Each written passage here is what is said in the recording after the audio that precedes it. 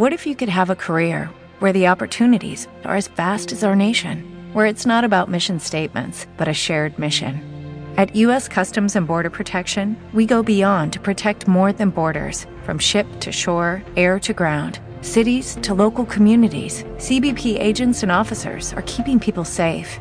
Join U.S. Customs and Border Protection and go beyond for something far greater than yourself. Learn more at cbp.gov/careers. An obvious hoax. Yeah, well, that's just like your opinion, man. Talk shoes. Recorded live.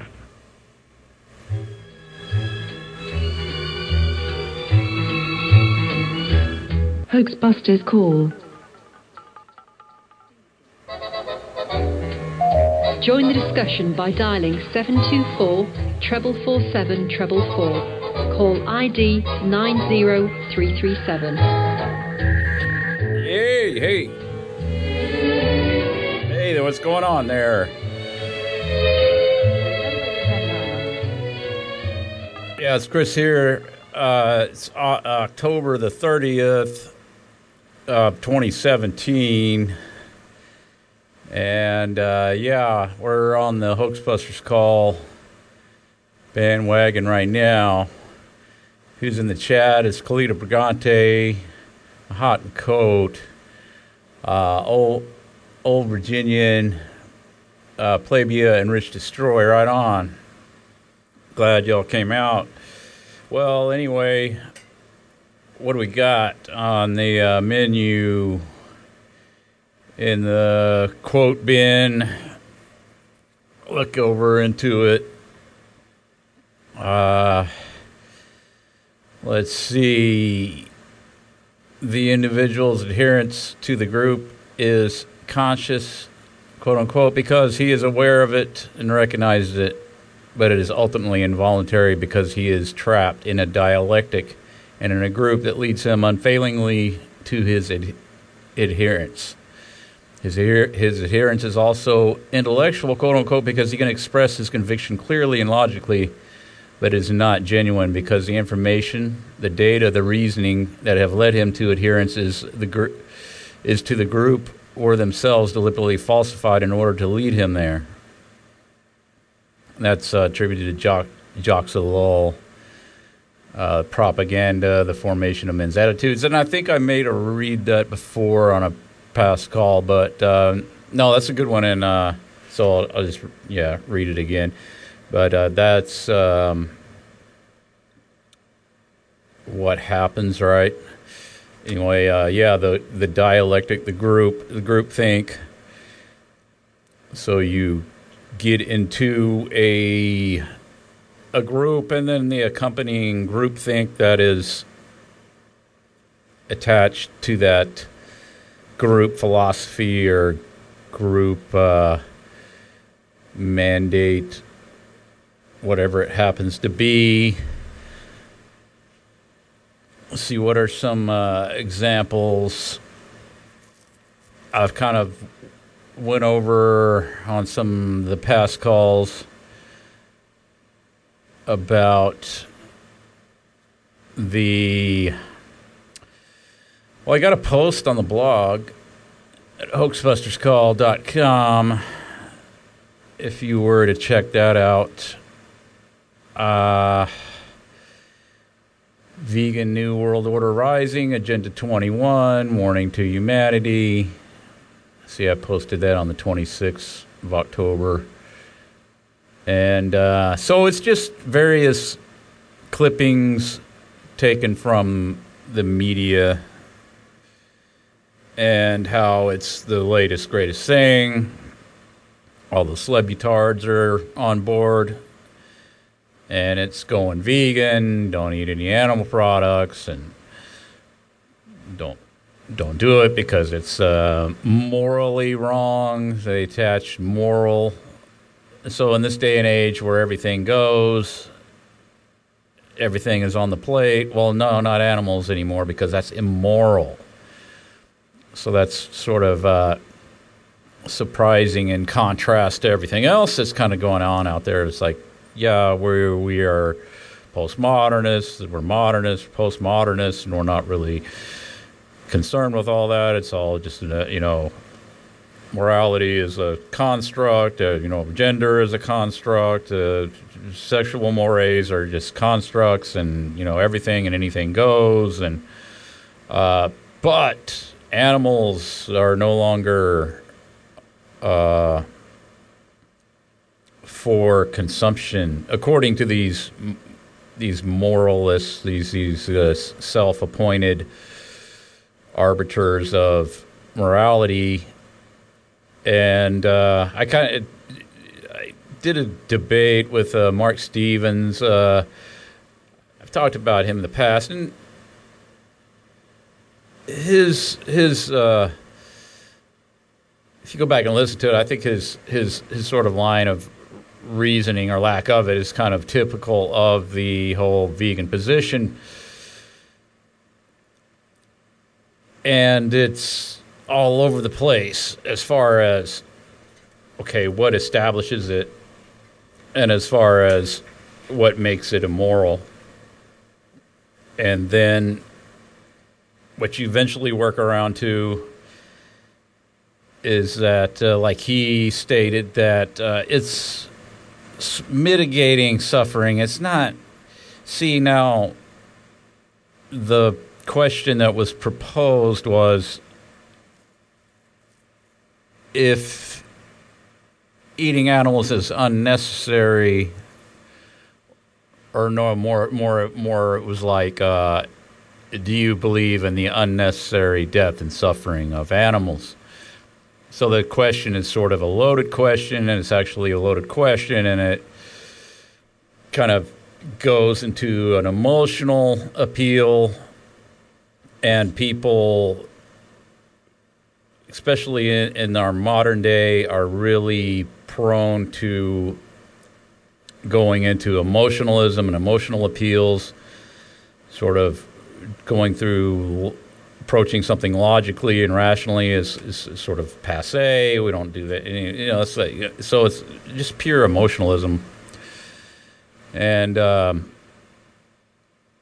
reason why I bring this up in light of the quote I just read is because this is a groupthink mentality. This is something that I've kind of become aware of late, and it's heavily promoted on YouTube, especially because it's the new media, it's the new platform. It's where especially younger folk will go and sort of form their opinions and get their information and stuff from venues like YouTube. And so there's been some sort of controversy surrounding YouTube, like their censorship and their promoting of certain things over certain other things, and your search results won't give you certain videos that are of a particular ideological bent, and they favor some over the others. Well, of course, because they are an arm of the power structure. I've talked about this before in the past.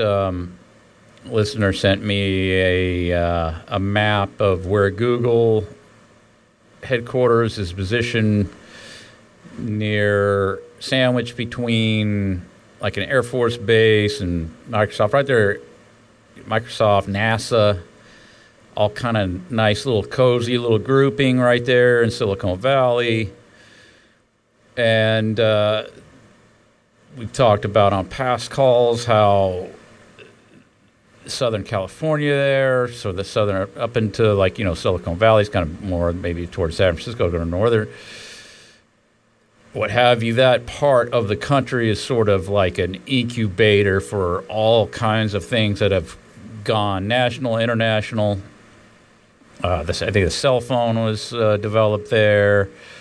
The aerospace industry comes out of there.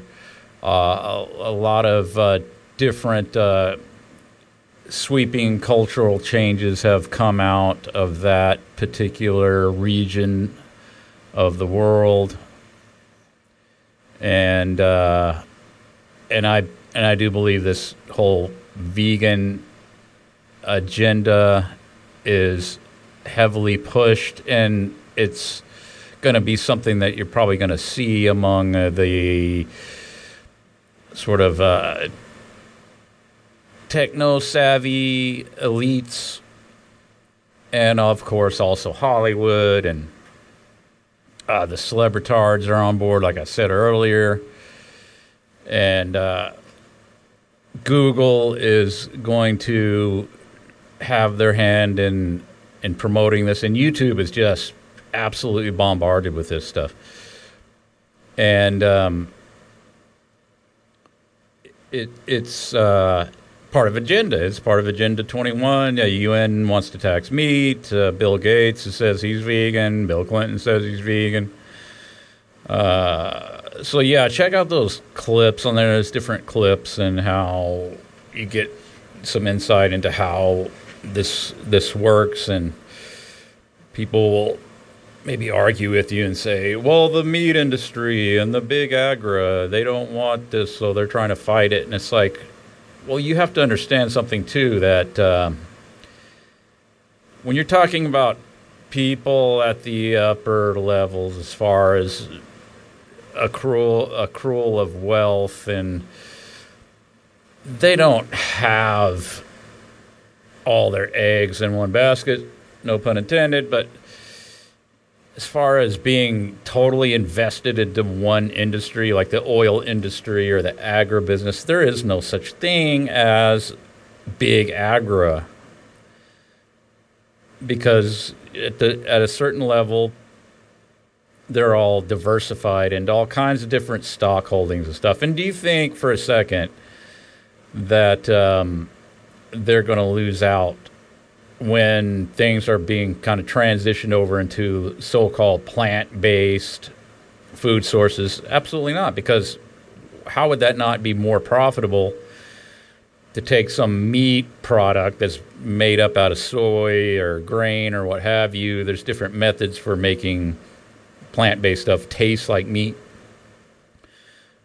Wouldn't that be more profitable if they could just concoct some stuff out of some cheaply produced product like soy or something? Absolutely, it's profitable. They're going to make money off of it. You bet you.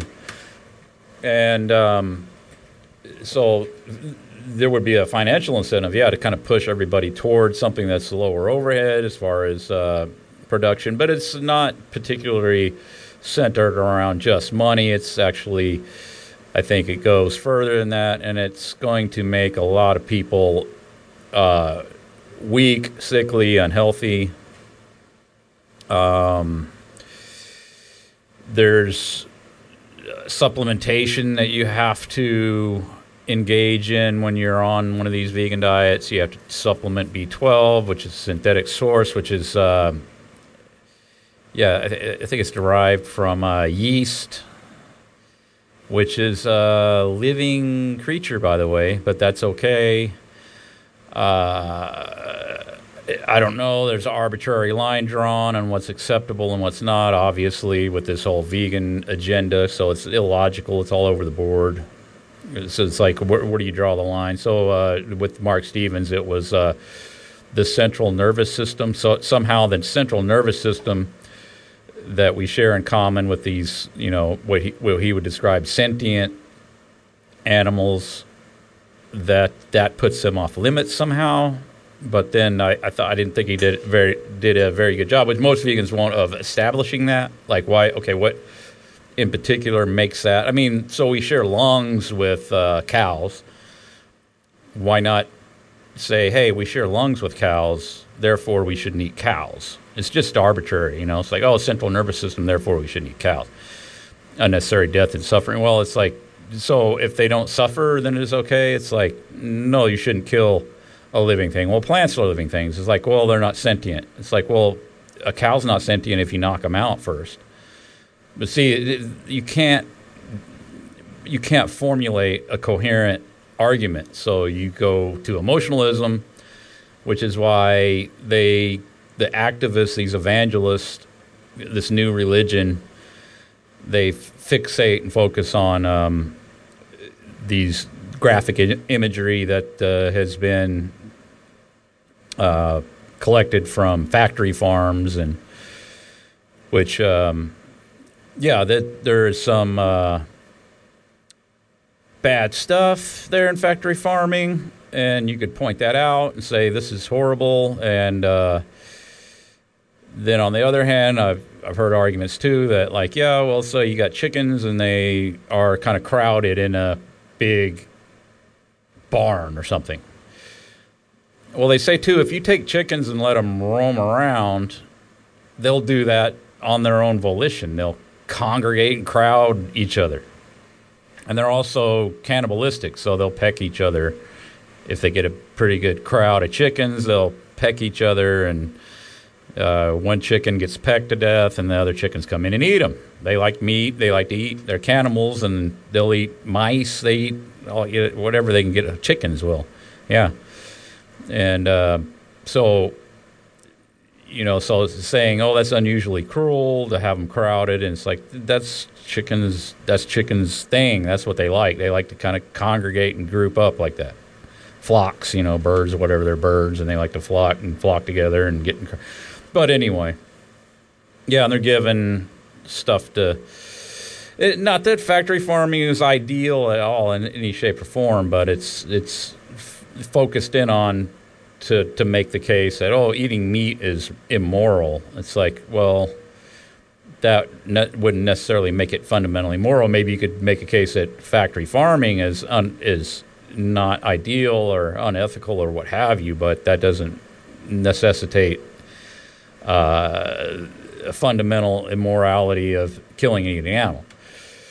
But it's all groupthink, and you're just seeing this now, and you're seeing it heavily promoted, and anything that you see that the celebritards are on board with, and you could pretty much rest assured that it's an agenda being pushed. So I finished reading. I'm just about finished reading. I have about another chapter left, I think, of this book called Animal Scam, and it goes into animal rights activists and all of that. And one thing, this it was a pretty good book. It's pretty informative. It kind of goes into a lot of different things on along the lines of exposing these animal rights groups and all that. But one thing that stood out to me is that you're talking about a fringe group, PETA. Yeah, like Cy Girl says in the chat, and it's looking over in the chat. Yeah, PETA. So they're this fringe group, and then according to this book, said they had like 400,000 members, something like that, on the register, and then they go and they will attack people, doctors, people doing science, people, and they'll say, they're practicing, they're electrocuting cats or whatever they're doing. It's like bad. And they call and threaten death threats. They send, in the past, they've sent bombs to people, and one guy blew himself up. He was making a bomb. He was going to send it to some scientist or something that was using animal experimentation. He blew himself up. It's just violent, basically terrorism. I mean, that would be the definition of terrorism. So just pointing out here that, so if this is happening, and these are these animal rights activists, and they're funded, and they have this organization, if they weren't permitted to do this, like there isn't some green lighting at the top, how quickly would they be shut down? They would be shut down in a heartbeat. But see, they're not. They go and they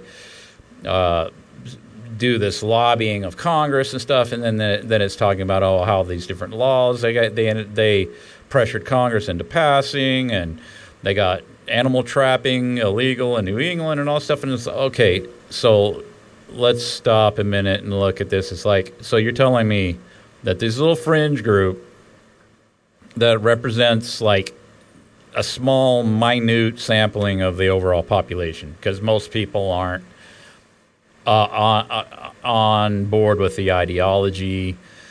I'm sure they get a lot of donations and stuff like that. But see, it's like I pointed out before, like, okay, what about abortion opponents?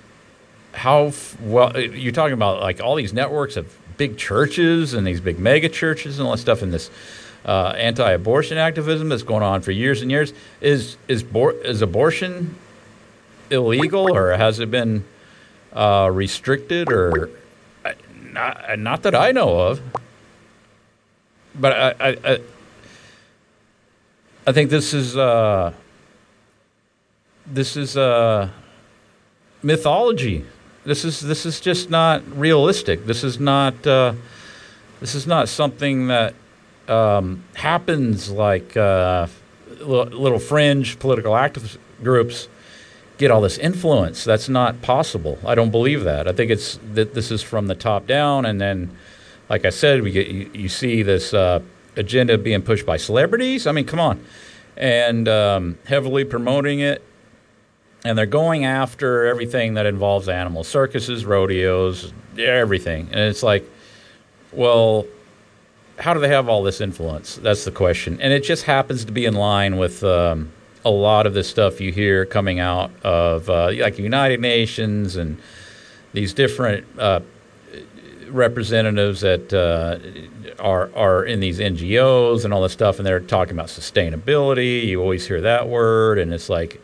And their thing is like, oh, the animal ranching and cattle ranching is the most dangerous threat to global warming, and then all this overblown rhetoric and all this stuff. So certainly this is coming from the top. But the point is, and I think it ties into the quote, is this is made to appear as if it is coming from the grassroots, from these organizations that, these individuals just, they get a wild hair and then they form a group and it grows, and then all these like-minded individuals jump on board, even though, like it says in this book, most people that contribute to PETA don't even understand what their main objective or main goals are.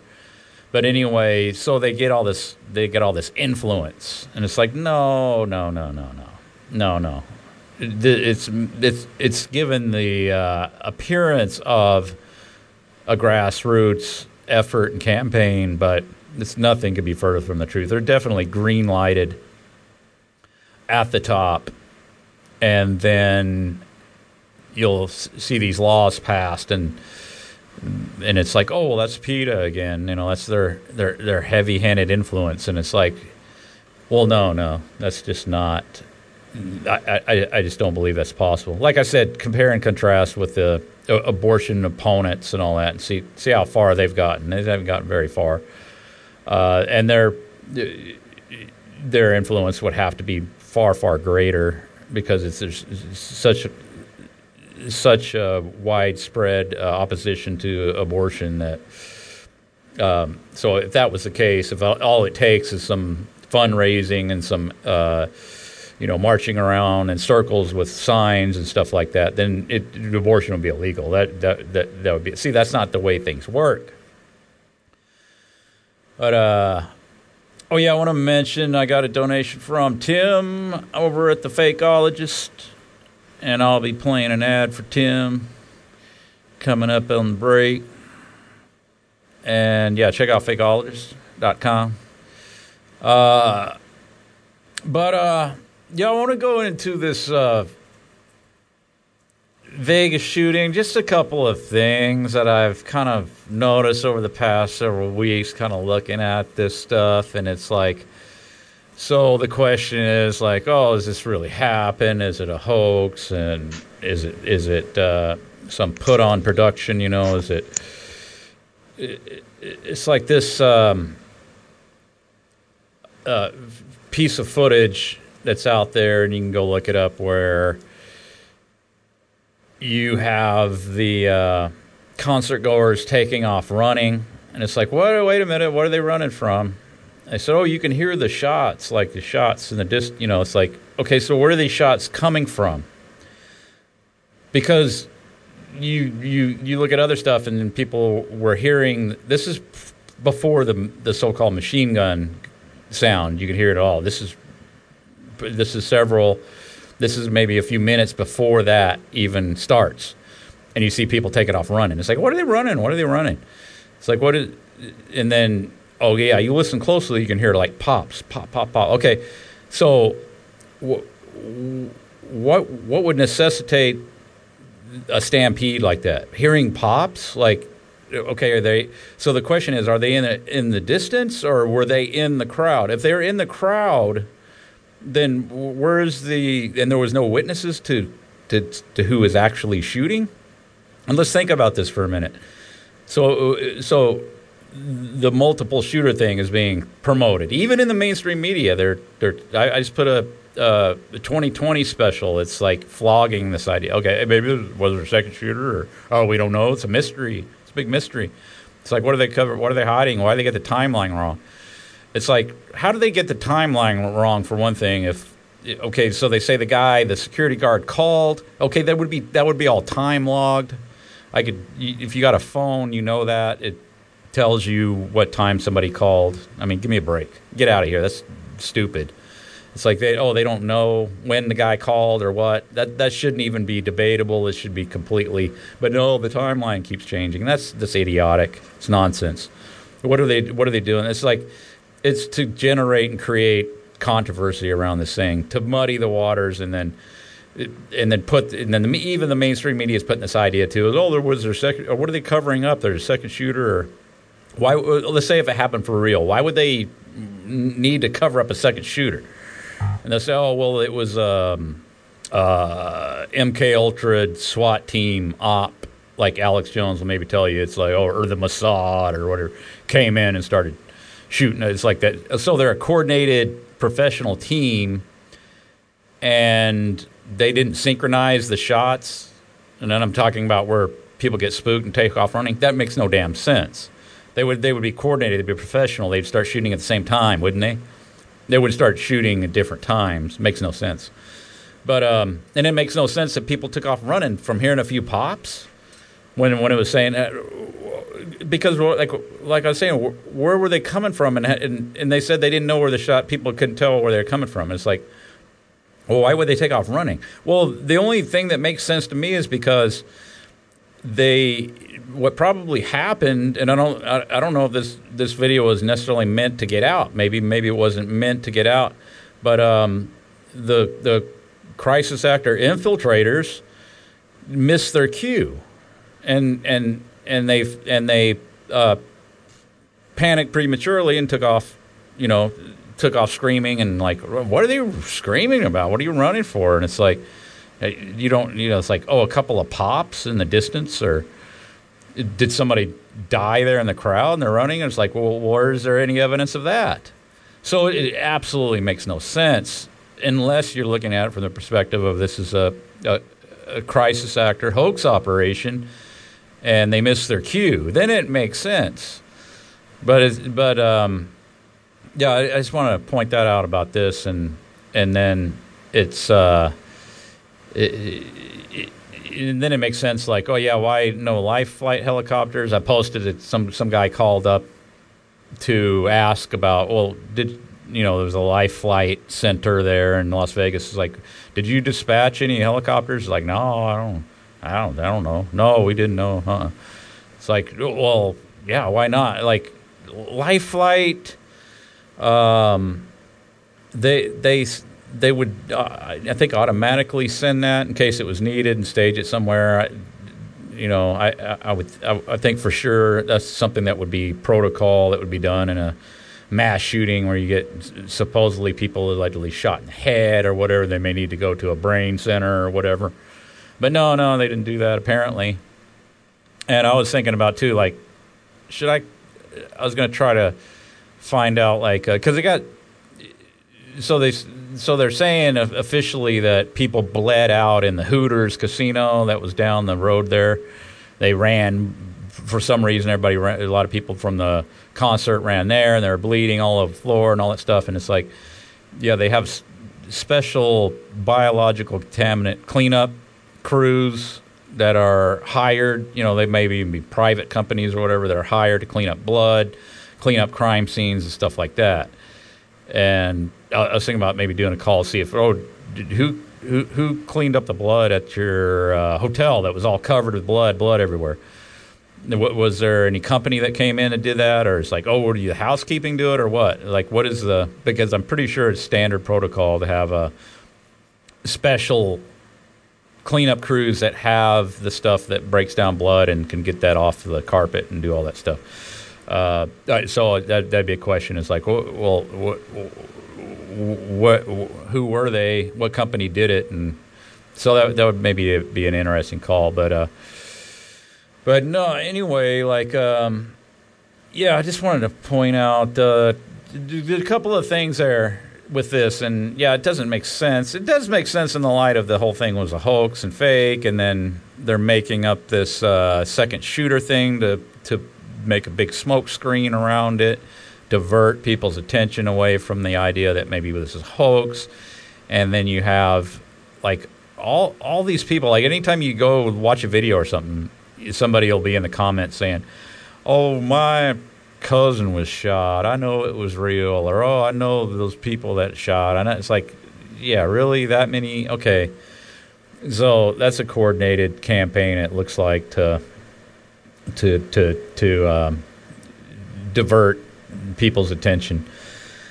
Because, what's that Northwoods document it talks about there? It's like, we'll do this fake phony shit with the plane getting shot down, and we'll stage fake funerals. And it's like, they would need to stage fake funerals and make it all very real. And they said that's what they would do, and that's in some unclassified document. Whether that's real or not, I don't know. But it's like, this stuff's been going on for a long time, I do believe.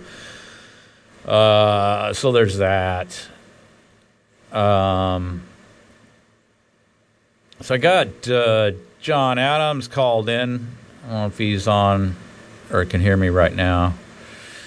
So I was just yammering for a minute. Just about some stuff. I haven't done a call in the last couple of weeks. Just kind of processing everything, kind of laying low, and just some of the stuff. You get one of these events, and then it's kind of you want to look at it, and then you don't want to look at it, and then it's shaping up to be the same old kind of story, and then it's like, where's the real evidence? It's like go out there and look at the guy that filmed the. What's the video title? I can't remember. FBI cleanup crew, and then it's like he's zooming in on the scene there, and you don't see any holes in anything. And that was at the so-called VIP area where they said that all the main brunt of the shots were concentrated there. But you don't see any holes in the buildings. You don't see any of the windows with bullet holes in them. Or it's like, how did that happen? So that's consistent with the idea that, there were no actual bullets flying into there. And then you see the FBI agents painting squares on the ground with, paint rollers. So what are they doing there? Is that marking where the shots hit or what? But I have yet to see any photos of any bullet strikes in the concrete or in any of the structures there, or any of the trash cans, or any of the tables or umbrellas or tents or anything. There was that piece of footage with what looked like a cup that got hit by a bullet. But on closer examination, you look at it and it's like, no, somebody runs by and he hits it with their foot. And it kind of knocks it, and you can clearly see it if you kind of slow it down and look at it. So it's like, with that, I don't know of any indication that there's any bullets hitting anything in any of the footage either. So, there's that. Old Virginian says he didn't waste bullets on buildings. The bullet holes all ran out of the park attached to people. Maybe there were maybe it was a high-tech weapon where the bullets are all guided to the targets, so they miss structures and everything. No, I don't think so. Ska-da-ba-ba-da. Yeah, there's that. And then I posted a video with this punk rocker guy, Tom DeLonge, talking to Joe Rogan about aliens are 100% real, Joe. I'm telling you, they're real. The aliens are real. I talked to CIA, and they told me they're real. And it's like, okay, so yeah, we know all about the punk rock scene. And so I got John on the call, ask him about that. Maybe I'll go to a break right now and go ahead and bring in callers, because I see that there's some caller inners. See that there's some people coming into the chat now. So let's play a bumper here and play a commercial for Tim. He said play a new commercial. We don't have any new commercials. We got I'll play the newest one that we got, and that's a message from Dr. Bill Duck, Paleo Extreme. All right, hang on.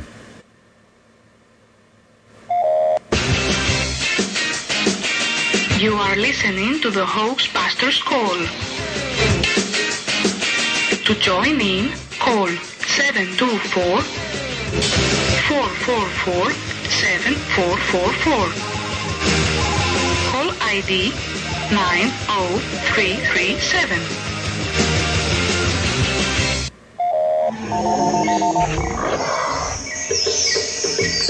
Hi, this is Dr. Bill Duck of DrBillDuck.com. Did you know that Neanderthal man survived on a diet of 80% meat, 20% vegetable? Did you know that modern man cannot survive on a modern diet and receive the proper vitamin and mineral supplementation? For more information, go to DrBillDuck.com today and pick up your 20-ounce canister of Neanderthal Nutrition Paleo Extreme. Neanderthal Nutrition Paleo Extreme is a dietary supplement that complements both paleo and high-protein diets. It includes natural ingredients such as ground rhinoceros horn, pulverized tiger tooth, shredded gazelle carcass, microcrystalline elephant tusk, and wild imported Serengeti plain grass. All these combined make the best paleo dietary supplement on the market today. Go to DrBillDuck.com and pick up your Neanderthal Nutrition Paleo Extreme right now. $199.99 is all you pay for a 20-ounce canister. $199.99 gets you the best paleo dietary supplement on the market today. Our ancestors survived on it. There's no reason you can't. Go to DrBillDuck.com today to pick up Neanderthal Nutrition Paleo Extreme. We came out of Africa. It's time to go back. Go to DrBillDuck.com. That's DrBillDuck.com.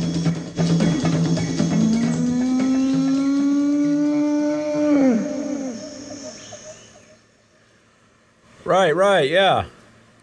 Dr. Bill Duck's Paleo Extreme. Check it out. Yeah, so, yeah, you need the vitamins, you need the minerals, you need the, crystalline elephant tusk, and, shredded gazelle carcasses in there, so you get all your nutrients. I'm pretty sure that's going to be just rammed back with B vitamins. Definitely, no doubt about it. Serengeti plain grass in there. Makes it nice and frothy. So, get yourself a big cold glass of Paleo Extreme. Only at DrBillDucks.com. Dr. Bill Duck. Yeah, anyway. So, no, that's a fake product, but that was actually John Adams as Dr. Bill Duck. Right, John?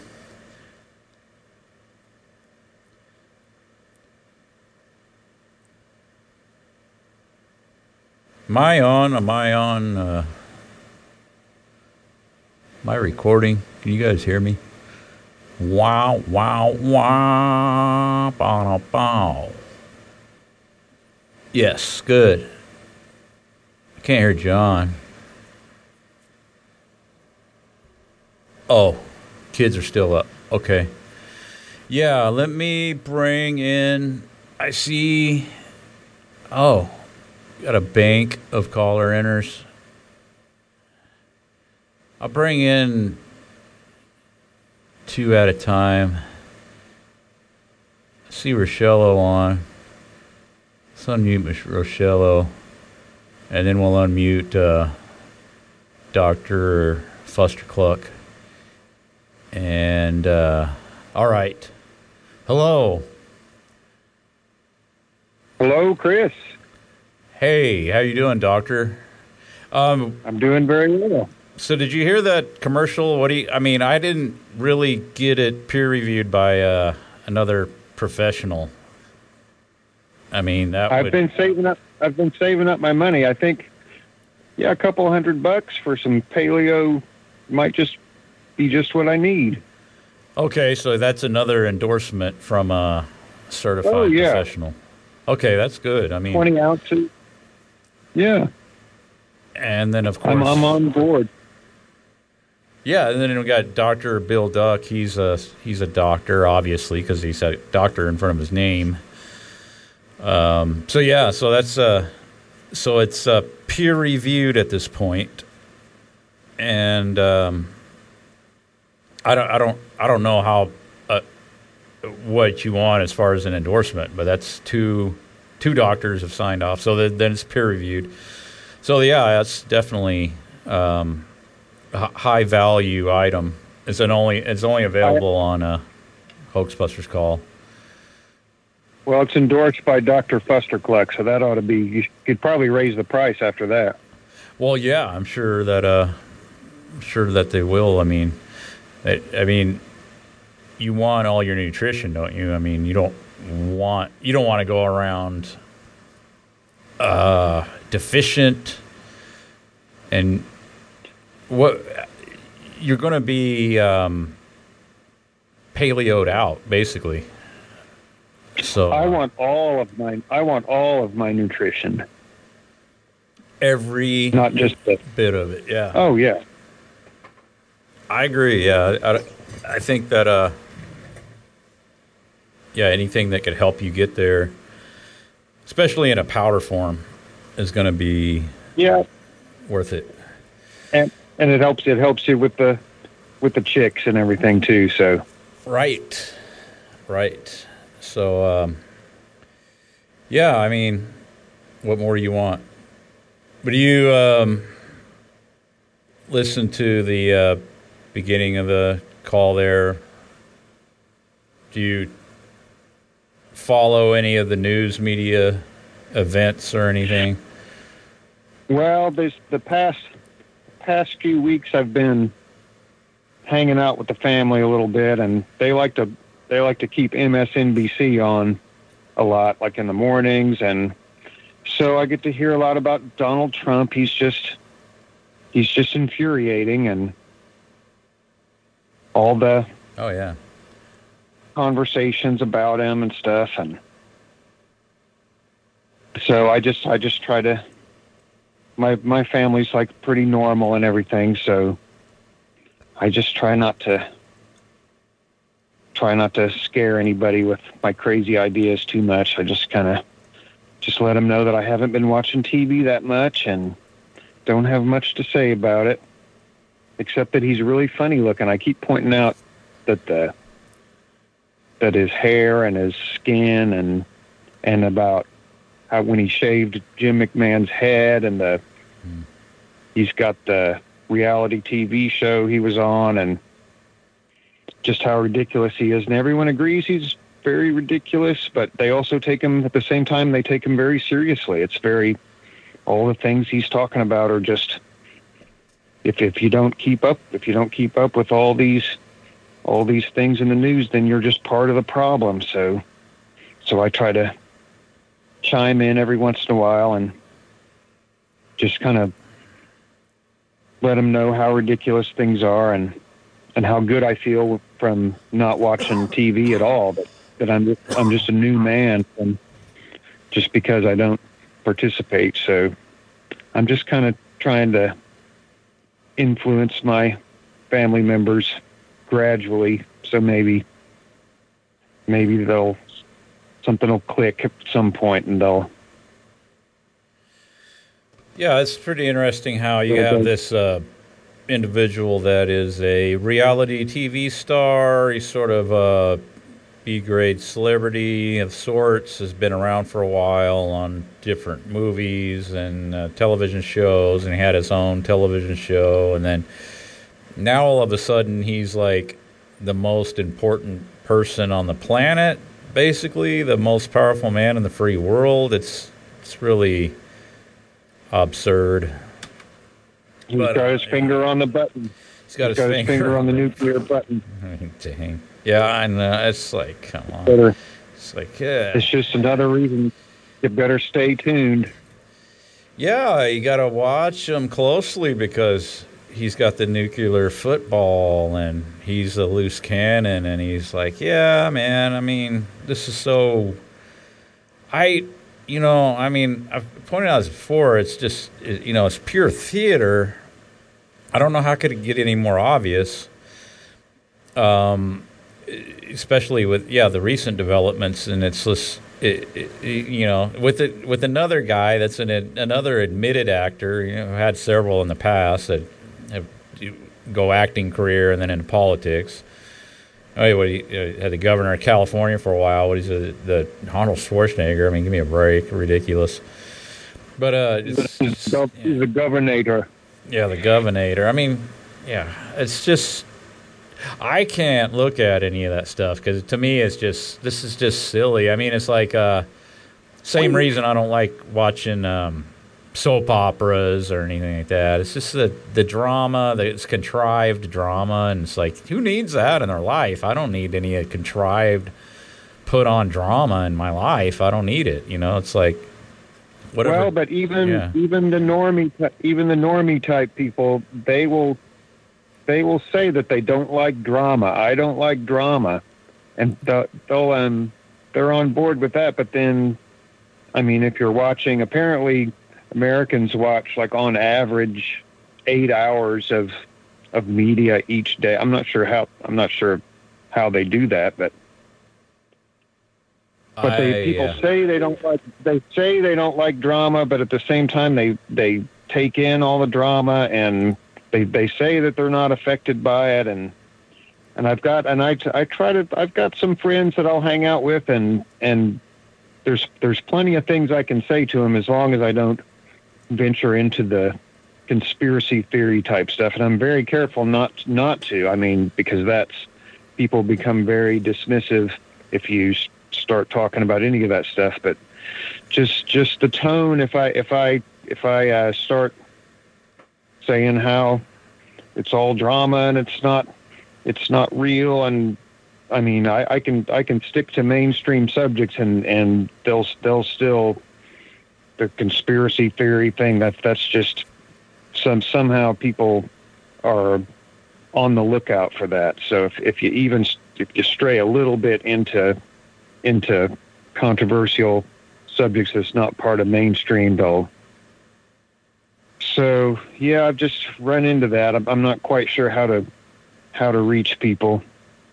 I mean, you have to go way out. You have to go way out of your way to find people that would listen to this broadcast. So, but I found a few. I'm out there. I'm spreading the word. Well, thanks. Maybe I'll have a few people. Maybe Dr. Fustercluck will have a little. Maybe there'll be a group of people that will eventually call in, and I think it's important. I think it's not a lost cause. I mean, there's people out there that'll chime in and change their worldview a little bit.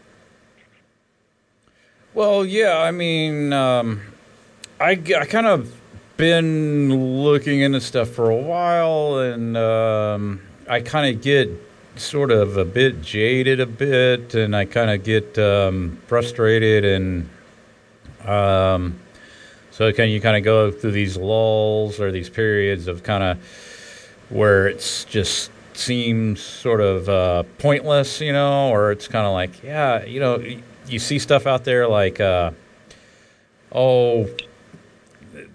I don't know, like the TSA or something, and that's still going on, and it's just really aggravating. And then I saw something that was related to that, and then the guy was trying to film it or something, and he was kind of doing a protest or whatever at the airport, and then the airport security is going into all, well, you know what happened on 9/11, and it's like, come on, dude. Like 9/11, you're a grown man and you believe in that horse shit. It's like, do people even? I mean, they've had time to look at it and examine the claims, and the whole emotional impact of the initial thing is well past, and so now people have the opportunity to kind of maybe go back and look at that and say, was that even, what was that? That was ridiculous. What they said what happened. It is ridiculous, but there's ridiculous people that are making the claim that it's all horseshit, and if the messenger is someone that's a little bit goofy or I mean, it doesn't take much to dismiss somebody. Just if someone just seems a little bit goofy, they'll just say, well, that must be bullshit. I guess I don't know. People are pretty fickle, and the easiest thing to fall back on is something that you've heard over and over and over on the TV. People aren't talking about it at all. Yeah. No, they don't. They don't think. They don't look at. Yeah, they don't look at it with any kind of critical eye whatsoever. And people accept the main. They accept the mainstream stuff. They might question a few things. They might believe in aliens. They might believe in Bigfoot. They might believe that the government is hiding things like that. But just to entertain themselves, it's not like part of their worldview. It's not part of their belief system or anything. It's just like, oh, well, aliens, Bigfoot, yeah. The History Channel, pyramids were built by ancient aliens, and Atlantis, was a super race from the past, all that type of stuff. It's just fun. It's fun. It is. It's fun. Yeah, it's like entertainment, It's like a lot of the conspiracy realm is sort of entertainment slanted. But there's another thing too. It's like, is that Richard on the call? Richard's on. It is. There he is. Yeah. Oh, he is. Okay, Sure. I'm gonna get off then. Just kidding. No, here's the thing. I think everybody has encountered this at some point. Unfortunately, I'm not saying this in a mean way. I don't hate people. I'm not a human hater, but it's fun to be dumb too. Like people really do revel in ignorance. They like it.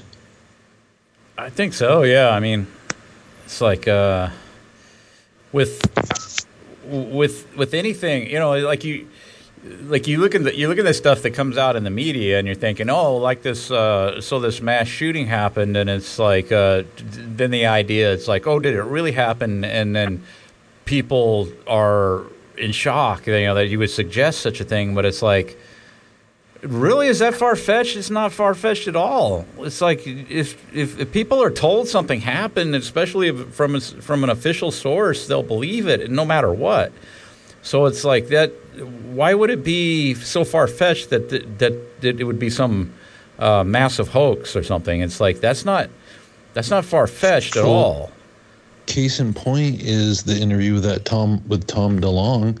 Tom DeLonge is telling Joe Rogan the whole interview that he believes everything that these higher-up Pentagon people are telling him about UFOs, and he offers no proof that any of the stuff's real. He just says, "Oh, well, you should see the people I'm working with. You should see these people. They're just, they're people who were high up in the Pentagon, and they studied this UFO stuff, and it's all real, man, because they would never lie to me. And even Joe Rogan says to him, like, did you ever think that maybe these people are telling you a bunch of BS? And he's like, oh, no, they would never do that. Yeah, I got said specifically, no fucking way.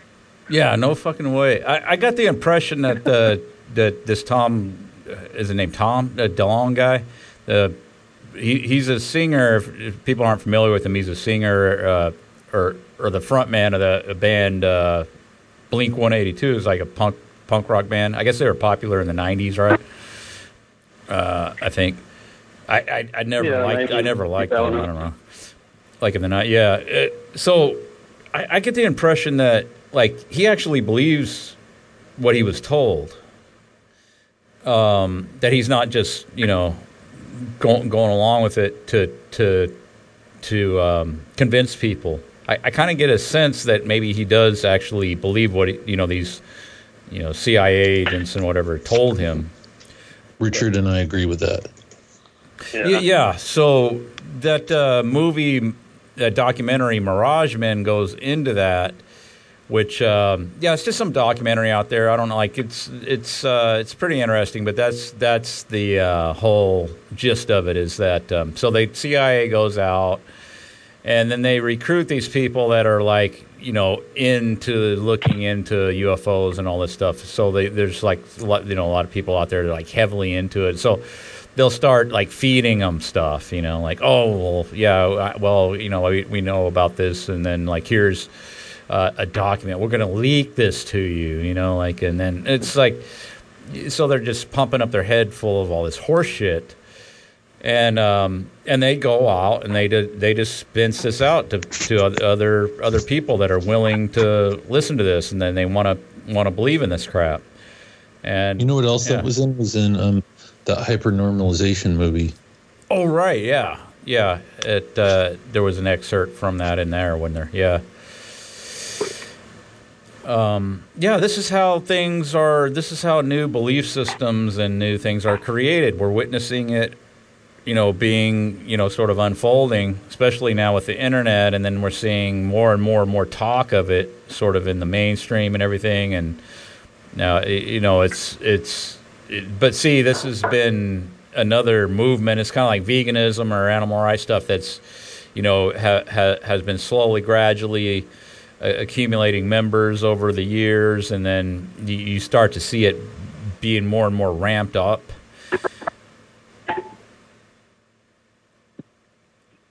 And like I was talking about with every president that goes on Jimmy Kimmel or any of those shows, that the first thing they ask them is like, did you look into the UFO thing? Do you know anything about UFOs, Obama? And it's like, and then of course Obama's totally playing into the idea. He's saying, but I can't tell you what I do know. It's like, yeah, shut up. It's like, it's just, I mean, come on, yeah. It's like, same with Bush. They did the same thing with Bush. They did the same thing with Clinton. It's like Trump, they did it with Trump. Like, I remember that was I think it was the same day of the inauguration, if I'm not mistaken. I heard something about that, like, that's coming up, question or whatever, and he had a similar reply. Yeah, so they do it with Trump too, yeah. Man. It's obvious. So I guess the idea is to put this idea out in people's heads. But this has been going on for some time. I don't know, like back in the 90s, I read that book, Philip Corso, The Day After Roswell. And so here's this guy. He was a retired general or some high up in the Air Force, whatever. By the way, John Dvorak always says that, recommends that book to people because him and Curry believe in aliens, I guess. Yeah. Which is bizarre. But I recommend reading that book because if you're a critical thinker and you read this book, and my takeaway from it is like, this is the biggest piece of bull crap I've ever smelt. This is total, absolute bullcrap. I mean, just the way that the technology is described, and it's like, no, I mean, this is just all just convoluted, contrived nonsense. Everybody needs to go back into the archives, listen to the call that we did with Jason Colavito, not just because Chris totally destroyed him on an evolution debate, but because the first part of that call is us actually talking with him about the research that he did into the where aliens come from. They come from H.P. Lovecraft and from Theosophy. Mm-hmm. Oh yeah, that's where the idea of aliens comes from. So yeah, that's how they came into the modern, lexicon. The idea of aliens, all that type of stuff, comes directly out of there. Well, the universe is just so vast. I mean, because the infinite universe and outer space and all the planets and galaxies. I mean, if you just count how many possibilities of all the galaxies and planets and comets and stuff there are out there, I mean, it would just be silly to say that there's not aliens, because there's bound to be aliens, just because we're just a tiny speck in the vast universe. So I mean, just if you this plays into Darwinism. Statistically speaking, there just must be aliens out there. So I think that's what people are thinking, is just that just because we've just evolved from pond scum and there's pond scum all over the universe.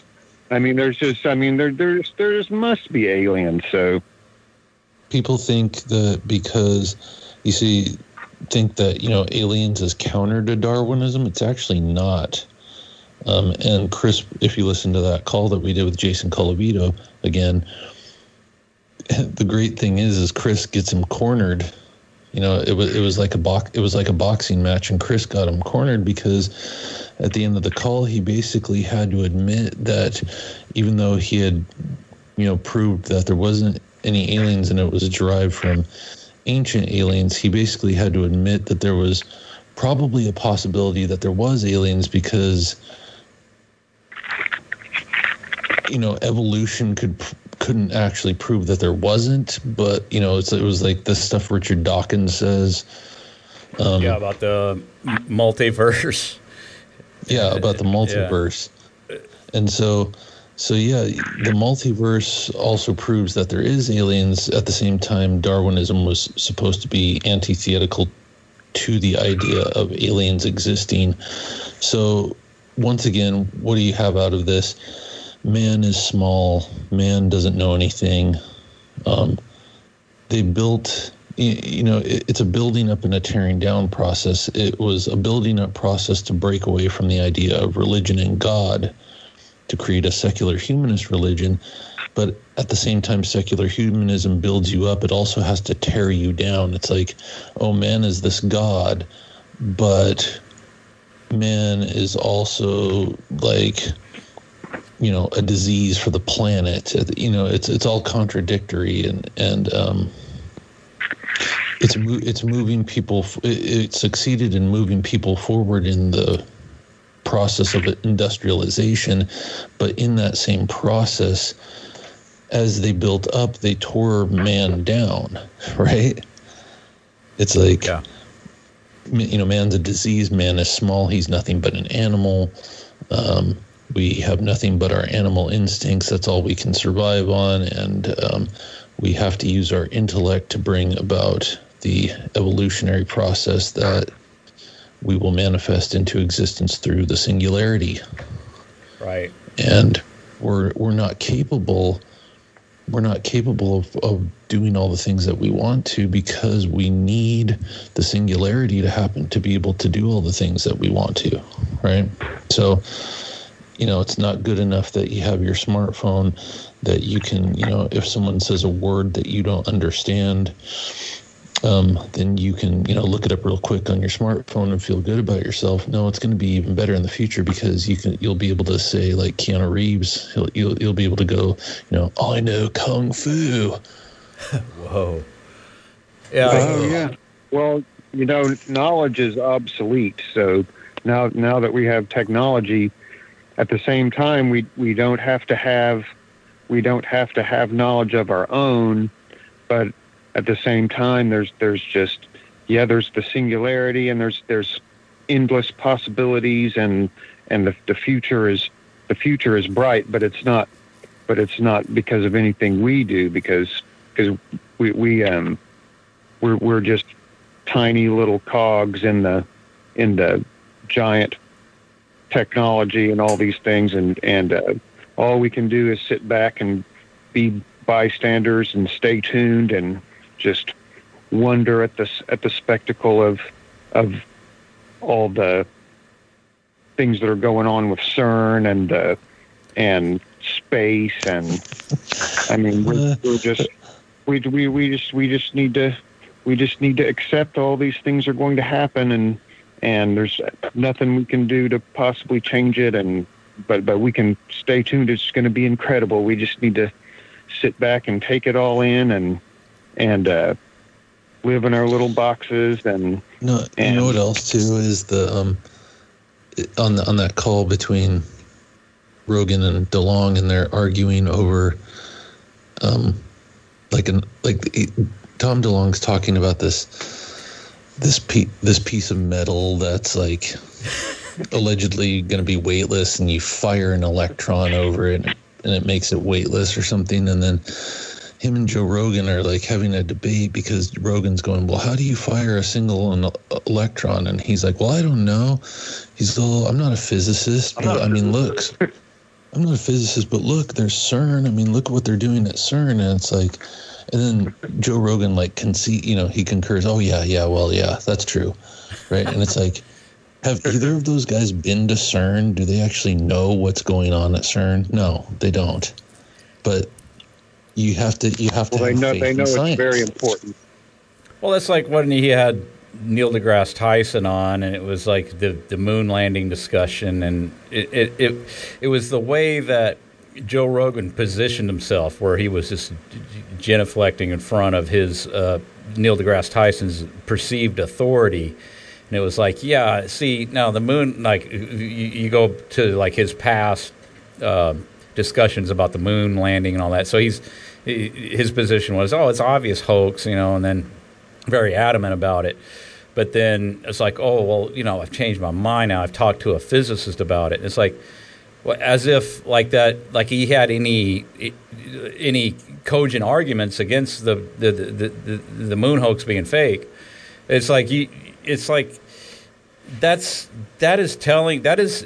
is instructive of his listeners to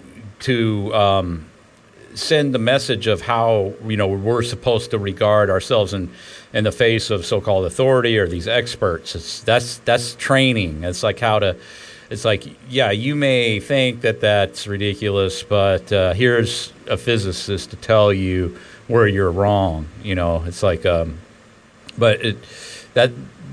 think that's what it's about.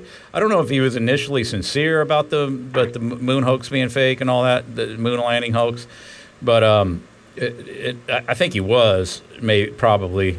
But then his his position now is that see now I've been set straight by the experts, and that's how people are trained to. Like, yeah, abandon your own sense of, He had Michael logic. Shermer on a couple of times, and Michael Shermer set him straight, and then Neil deGrasse Tyson set him straight, and Sam Harris and the rest of them. Yeah, it doesn't matter that they didn't have any arguments that were valid. I mean, there was like, what did Neil deGrasse Tyson, what was his whole dismissal of it? It's like, where do you think all the rocket fuel went? Then if they didn't go to the moon with it. It's like, what? That's a rocket fuel. Like, what? It's like, did a rocket get launched? Yeah, I think so. Yeah, a rocket went up there. like, what is a rocket anyway? It's like, what? So that damn thing could go to the moon? It's like, that's what we're told. That's the thing. It's just begging the question. It's like, where did the rocket fuel go? I think that's not even the rockets. Yeah, they don't even go argument. up. The rockets don't even go up. Yes, the rockets go off, but then they just go off over the ocean, and everyone watches them. And I guess that's because they're going into the orbit, or it just doesn't even look like they're going to space. But that's okay though. That's just the way it is. Well, see, they're going sideways so that they can go sideways, slingshot off the Earth's gravity. See, and then that's how it's like. Yeah, but they don't even appear to be going up high enough up to even. But it doesn't matter. It's just that's what they tell you, and that's what you believe. And okay, so if you believe that they went to the moon, you have to base it on what experts tell you. You can't really make that determination off anything else. So that's why I think that's the way it was played out on Joe Rogan's podcast, the way it was. It was like, okay, here's an expert to tell you, and that's going to be the final word on it. See how it works? Well, and I think there were plenty of people maybe before Joe Rogan. I mean, I think he swung a lot of people back into the normie perspective because he was skeptical, and maybe there were other people that were skeptical. They were watching Joe Rogan, but then when he changes his mind, if you still like Joe Rogan, you're going to change your mind too, and you're just going to parrot what he. I mean, your whole belief system is just going to mirror his to some extent, and yeah, I think that whole thing might have just had nothing to do with Joe Rogan. It's just kind of a scripted kind of a thing that someone thought would be good, whether he knows it or not. I mean, not that it matters. Well, one of the issues that needs to get brought up, and Richard can attest to this, is once again, after our series on the untold history of punk rock, once again you have a punk rocker who is now confirmed asset of an intelligence agency. Okay, yeah. So admitted. Now we have an admitted, confirmed intelligence asset who is a singer guitar player in a punk rock band, or is he the bass player? I can't remember which one it is. He was just he played guitar. Yeah, I'm not into Blink-182 at all, but yeah, you're missing out. I can't stand. No, I'm not. My sister, one of my sisters, was a big fan. She, yeah, she's about your age, Richard. So yeah, that's right in there. They were one of my stepping stones into punk rock. That is. So a Blink-182 member is a confirmed agent. Is that what's happening? Yes. Yeah, it's pretty obvious from. I mean, I don't see how you can make an argument otherwise. I mean, he didn't come out right and say that, but I mean, everything he did say, I think he actually did. I mean, he's on a team with a bunch of. He said he's a member of a team that has like CIA guys and somebody that recently left the Department of Defense and all these things. So I mean, So his dad was an oil executive, right? DeLonge's dad, and then the bass player was dad worked in the aerospace industry. So there you go with that same pattern. The bass player's dad was in the Department of Defense. Yeah. Yeah. So I'm confused. Are you guys implying that there aren't people in space on the ISS? Because I just got back from the ISS. I've been in space for like the last 8 months. So Rochelle's actually been there. Can you prove I got back to Earth. Well, that's because Rochelle was able to stand on top of the Wilshire Grand Hotel on the very top of the spire, and then project herself up with a backpack, with a jetpack all the way up to the... Yeah, did you like that video that I did you of me doing that, John? Yeah. I'm impressed. Yep. And it was and she has a picture of it. It's not. She has a picture of it, not photoshopped. No. It says no. It says not photoshopped in the XF data. And it was live too. Well, I think that the big argument is whether or not they can tie off to anything. And like I was saying, and I wrote basically, iron workers and steel erectors or whatever, they're the only industry that's allowed to tie off. I think it's like 6 feet below them or something like that, because there's nothing for them to tie off to above them. So that's where they're allowed. They're the only trade that's allowed to do that legally. And I pretty much know that. So they definitely were tied off below them. I mean, there's nowhere else for them to tie off. You're talking about erecting buildings. How do they get that stuff in the air and have fall protection? I think they have to go to training to learn how to, tie their stuff off correctly or whatever, because they have to do it in a different manner than other trades do. Just a little tidbit.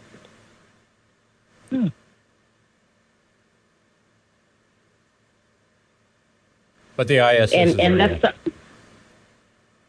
the ISS is the part that I was in for the last 8 months. It's real, yeah. Yep. Yes, I've seen Earth in space. Now I've I've been in space, but on Earth for the last few months. But yeah, I believe the ISS in my. I don't have any way to refute that. I have no proof against it. It's just like the moon landing. It's like, okay, what are you gonna? How are you gonna prove that they didn't go to the moon? I mean, you just have to, look at what's presented, and make the determination. Is like, okay, is this a depiction of reality? Especially when you see the damn thing launching from the moon, the lunar module that's supposedly you see it taking off from the moon. If that's not the fakest damn looking thing ever, I don't know what is. But it's like, that's supposed to be real. But here's the thing about it. It's like, okay, that's an extraordinary claim, right? And so, like, anybody that's regards themselves as skeptical or whatever, they're going to say, well, extraordinary claims require extraordinary proof. It's like, well, here's the thing, and I try to point this out as often as I can. It's like footage of anything, like in the age of Hollywood. Since Hollywood special effects have been around, that destroys film footage as being irrefutable confirmation of anything. So that's no longer an extraordinary proof of anything. It can't be, but because of the ability to think. Only if you're a conspiracy theorist, though. Yeah, well, you're a conspiracy theorist if you point that out. On that note, I was going to say in the Joe Rogan thing. I don't know. Did you guys? Anybody watch the video? He was telling Joe Rogan to pull up with whatever some type of high tech craft that they have, and then he was like, kind of like, oh, this will prove whatever, and then Joe Rogan's like, that was like, really fake looking. He said if that was a movie, I would have wanted my money back or whatever. Like, and that was his proof of. I forget what point he was trying to make, but even Rogan was like, this is a joke. Not only that, Richard, there's a part where DeLong explains the moon landings. And he says, okay, here's what they had to do.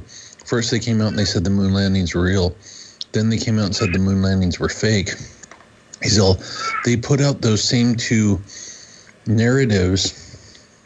Yeah. to obfuscate the fact that they knew that there was something deeper that they couldn't tell the public, and that's what was on the moon. Right. Yeah. Which they could have just said absolutely nothing at all about any of it, but no. See, I think that the debate is the important part. Like, it's important for us not to know and for us to always be confused about it. So they can always change what it is, and they can always manipulate that. Like, I mean, think about it. Like, those are pretty important questions. Like, where the hell are we? What is this? What's out there? And it's like, if they don't tell us and make us be confused about that, or if we're always questioning that, or if we think we know and then they can throw evidence at us that make us think that we don't know, I think that's just kind of might be like a war tactic almost, a way to kind of. Actually, I think Adam Curtis, you guys were speaking about Adam Curtis in one of your calls. I think that he has a documentary on something like that, like indirect warfare, basically. Does anybody know what I'm talking about? Yes, I do. A documentary on, what is that called? The Sum of All Fears, I think is that what the one is? Or the Power of Nightmares. Power of Nightmares, yeah. That might be it. Actually, I think it might be the one that you guys were talking about. Hypernormalization. See, now I have to eat my words until I figure out exactly what I'm talking about. But well, I'll say this: I believe that Rochelle went to the moon, or I believe that Rochelle was in space in the ISS more than I believe the moon footage. And I can't tell you as to whether or not I was, so I kind of think it's just about it. But yeah, I've been out of this world, we could say, for a while. But no, there's an Adam Curtis. He does a documentary or a talk, and it's basically about how the government or the politicians or whatever use this tactic of confusion. I mean, that's kind of the best word. Yeah, he's talking about Russia. Yeah, it was the one on Russia. Yeah, he was talking. The word was the documentary, and that's why I'm trying to find out what's the documentary. Yeah, it's hypernormalization. Is it really? Oh, okay.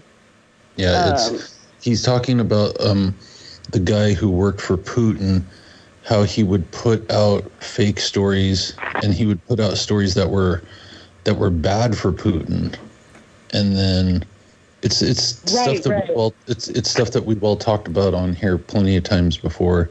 Oh my God, yeah. That people don't believe, where it's we talk about controlled opposition, and he actually says that. He says that they asked him, like, well, why do you put out bad stories about Putin? He says, well, because we can control both sides. We can control the narrative on both sides. John, has anybody ever asked you that? Like, do you really think that they would this is the direct question that I was asked, basically, and it kind of threw me for a loop. Like, I don't really know where to start when somebody asks me a question like this. But it was, do you really think the police would put something out there that made them look bad? Like, that was the way that the question was directed at me. And basically, obviously, it's like, yeah, they definitely would. Like, there's definitely multiple ways, multiple steps that you can take to get to your goal of as far as PR and stuff like that goes. But, yeah, essentially, even on a basic level.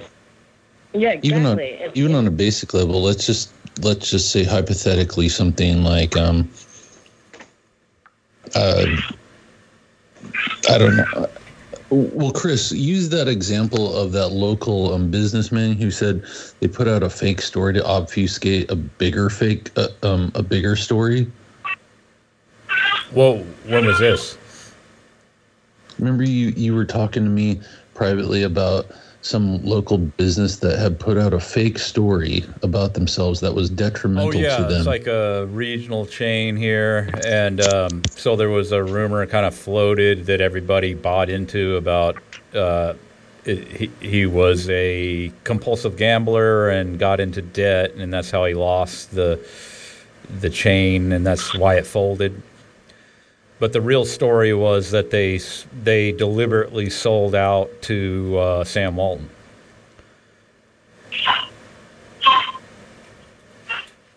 On purpose. Yeah.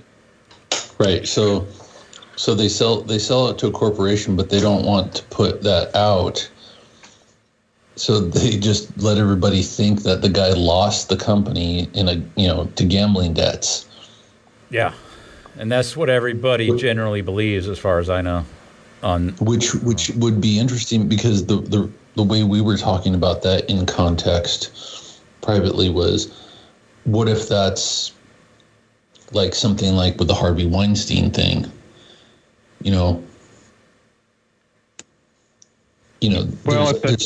There's something else going on, and then putting out fake stories which you think are detrimental to them are actually obfuscating something else, whatever it may be. It could be something as lightweight as a business deal, or something as heavyweight as a veiled Masonic ritual happening in public. So, yeah, if the water is muddy enough, then they can float out any kind of a turd barge story they want to, just because, no one knows what to think, and yeah, I think that's a pretty common tactic. Does that make sense? Is that a good analogy? Yeah. What do you guys think? I pretty much know what most y'all think, but do you see that there's all these new sex allegations coming out all over the place? And the way that's going to be thought of to the mainstream person is that, this is a ripple effect because there's so much sexual harassment in the industry, and now people are going to get in trouble, and it was because people had courage to speak out against Harvey Weinstein, and it caused a ripple effect and cleaned house, right? And people really are pathetic, aren't they? Right. So instead of viewing this as a type of narrative that is, something we've been pointing out for a couple of years now, that this, there's these narratives that take place. First of all, this narrative actually kicks off with Trump, right? Mm-hmm. Because he's the like we talked about before, it was, Hillary versus Trump, it's man versus woman, it's divide and conquer, and Trump is the misogynist womanizer who He's says, like the center of the media right now, even more so than Obama was, I think so, right? He's like the center of, I can't, when you scroll back from my iPhone or whatever, and the news unfortunately pops up there, it's all, Trump is in every single line there. It's just overwhelming. Like, how can you not, I can't even read anything at all, because it's basically all about him. But see, Rochelle, the right-wing media and the alt media, the alternative media, they're going to tell you that that's Trump, playing the media. He played them, he tricked them into talking about him. And what color underwear and what color socks he wears and how many fingers he stuck up this girl and whatnot. Yeah. Yeah. So he played the media into talking about him so much. They were just so hateful and so liberal that they lost their wits and actually helped him get into office and talked him up in the media so much that he actually got more attention than Hillary Clinton. Right? And now they can't help themselves and they keep talking about him, and they're just too stupid to realize that by them covering him in the media that actually helps him. This shooting was actually a relief from all that, to be honest with you. You can't get past Trump and his his entourage and everything. So basically the shooting is that's the only thing that dominated the media beyond him, basically, ever since I haven't really been paying attention, as I said, because I've been in space and stuff, but from what I know, just landing back on Earth and then being hit with the Las Vegas thing, that was almost bigger than Trump's reign has been for this last year or so. But yeah, and then how the whole Vegas shooting was... It was a relief to have 600 people die, or 600 people get shot. Sorry, Chris. Like it's like custom crafted to feed into this whole narrative that's going on with guns and Trump and like so they right away it was like is this guy Antifa? So that inside sources have him tied to Antifa and ISIS and all this other horse crap, and it's like that is the whole thing. The way it played out, and the guy being a white guy, and the guy being a gun owner, a gun advocate, and then Bundy's bodyguard selling him guns, buying a bolt action Mannlicher Carcano from the Bundy bodyguard. No, I'm just kidding. But it was a bolt action, 30-06 or something. Yeah, why did they come out with that story like it was a big deal? Oh, he bought a bolt action. It's like, well, so what? I mean, didn't he use a fully auto or some modified bump stock AR-15 or whatever? Bump stock AR. So like what? So why a bolt action? It's like I think it was JFK. It was like an inside sort of joke, a reference to JFK. Okay, they're still looking for the second shooter of JFK to this day. How long ago was he allegedly shot? Like 60 some odd years ago. The search is still on for the second shooter, and you know what I just realized too? They're now releasing the JFK document. Okay, we're within weeks of the Las Vegas thing, and then Trump is he's president, and then they're gonna release the JFK stuff. Yeah, I just now. Okay, so now this is all coming together. It all ties in. Yeah, it also ties. See, the Harvey Weinstein thing is part of the same scripted narrative as Trump, because Trump set the stage for the whole, hate men, misogynist type thing. I'm not saying that wasn't going on before that. I'm saying it brought it into the limelight. Oh, the president is this big misogynist who grabs women's pussies, right? Yeah. It brought that out into the limelight medium. Men are pigs, men are bad. Look, there's the the big clown with the orange hair, and he, has, hot model wives and daughters, surrounded by these, powerful, good-looking women, and we hate him, and he represents capitalism, and look what he did to Hillary. He's an evil misogynist. He's a bad guy. It set the stage for all of this that we're now seeing.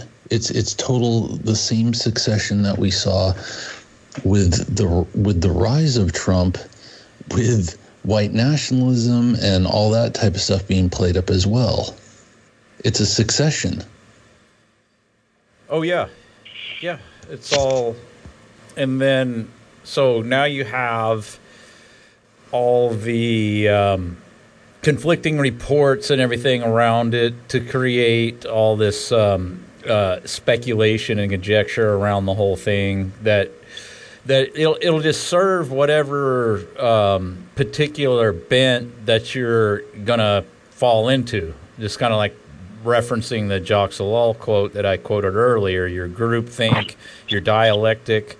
So they kind of leave everything kind of open-ended, and then it's all under the idea that they're covering up something, they're not letting this information out. When you look at it and this Las Vegas event, and it's like they had that whole entire area locked down. I put that video up of that guy that he tried to go out of his hotel room and film some stuff what was going on and live stream it, and then so he gets confronted by these security guards, and then he said, "Okay, I'll move on," and he left and he went over to Hooters, and there's a bunch of ambulances out in the front, and they're just a bunch of people standing around, lollygagging. And it's like, well, what the hell is going on with this? It's like, I think that was legit. I think that guy was out there filming, and he captured what was going on, which was like, okay, total lockdown, everybody stay in your room, and everybody did generally.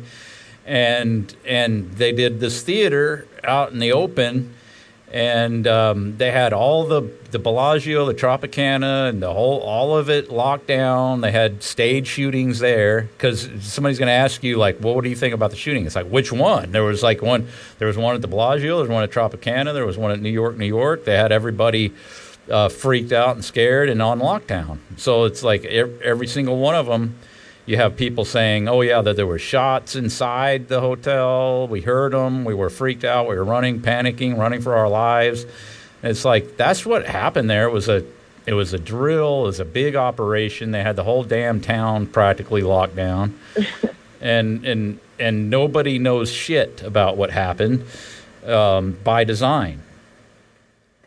Well, there's this thing that these hospitals have to do to keep their trauma level 1 rating for hospitals, and one of them is that they have to have 2 drills every single year, and one drill has to be an in-house drill where the hospitals are just freaking out with each other, and then another one has to be what they call a mass event, basically. And they said shootings, a concert like this may have happened, or a school event. They said school fire. They said school fire. They didn't say school event or school shooting. But I'm going to make a video on that. But it's the bystander thing, and it's associated with this Stop the Bleed awareness program, and they hold events all over the country, and these events are just starting to pop up now. There's one that's happening in Portland, Oregon here on November 11th that's already sold out that I can't get into. But they're having another one in December, and I'm going to try and get to that. But basically, they have this 6-minute video talking about Stop the Bleed and how these people just instinctively put tourniquets on people and did all this crazy medical stuff. And it basically was an advertisement for the Stop the Bleed event, which is some government-run program that's been going on for the last couple of years. And they are associated with these mass drills and everything. So, Which, by the way, Rochelle, did you see that thing I forwarded to you? I forwarded it to you, too, Chris, that the Rockefeller Foundation's connected to this Strong Cities network. Oh, my God. Yeah, I mean, it's almost like something that you don't even need to look into. You could just assume that. You know what I'm saying? Right. But, yeah. You mean Safe Cities? Is that what you're talking about? I Skyped it to you. There's an article, or it's a link to the Rockefeller Foundation, and Rochelle made the point about Strong Cities Network. It's like, like the Strong thing after, Las Vegas Strong, Vegas Boston Strong. So in that video I posted, that guy has that prominently displayed on his forearm tattoo. He got Vegas Strong tattooed on his arm. Yes. Yeah, so that's all Rockefeller Foundation funded. I sent you guys a link to them talking about the 100 most resilient cities in the world. Right. Yeah, so you follow the money. Yeah, but yeah, what he's saying is that basically this hashtag strong insert city here is actually a fucking movement that's been happening for the last few years, and that's why every time some big event happens, it's associated with Las Vegas strong, Orlando strong, Boston strong, this and that. It's not just something that it's not grassroots, They actually talk about empowering grassroots movements. And how do you empower a grassroots movement? I mean, it's either grassroots or it's not. And so they try and make it seem like this hashtag strong thing is something that just came out of nowhere. And like John's saying, it's a completely sponsored event that has billions and who knows how much money running through it. And there's a huge program overlay running over our reality, which is kind of confusing people and confusing us too. I couldn't even tell you what happened in Las Vegas, but all I know is that you see people fake crying. There's a bunch of weird stories. They always have this second shooter overlay, and it's just like, and the drill overlay, they admit that they have drills. I mean, they're talking about, the Stop the Bleed event and all this stuff that's happening. And they say, if we had 20 people show up, we would run a drill on them. If we had 500 people show up, we would do it. So please show up to the next event. And it's like, where are the tickets to these? So I actually went out and found them. Not to like an actual big event, but I did want to see like what kind of things that they do that are directly associated with these kind of major events. And what you get when you go to the Stop the Bleed, you guys should all look that up, Stop the Bleed in whatever city you're in, and see if you can get into one of these things, because they're running now. Because after this Las Vegas thing happened, they just started running their huge events, because everybody needs to know how to stop profuse bleeding from a bullet wound, because eventually we're probably all going to get shot. Rochelle, let me read this real quick. This is from the RockefellerFoundation.org. Yeah. It says 100 resilient cities, helping cities around the world become resilient to physical, social, and economic shocks and stresses. Crisis is the new normal for cities in the 21st century. Because of the collision of globalization, urbanization, and climate change, not a week goes by that there's not a disruption to a city somewhere in the world. A cyber attack, a natural disaster, economic or social upheavals. Meanwhile, cities face acute stresses such as poverty, endemic crime and violence, or failing infrastructure that weaken the cities. Crisis is the new normal for cities in the 21st century. While cities can't predict which disruptions will come next, they can plan for them, learn from them, and generate additional benefits through the same investments, such as opportunities for economic growth or improved parks for city residents. In other words, they can achieve resilience dividends that can make cities better places to live, not just in times of emergency, but every single day.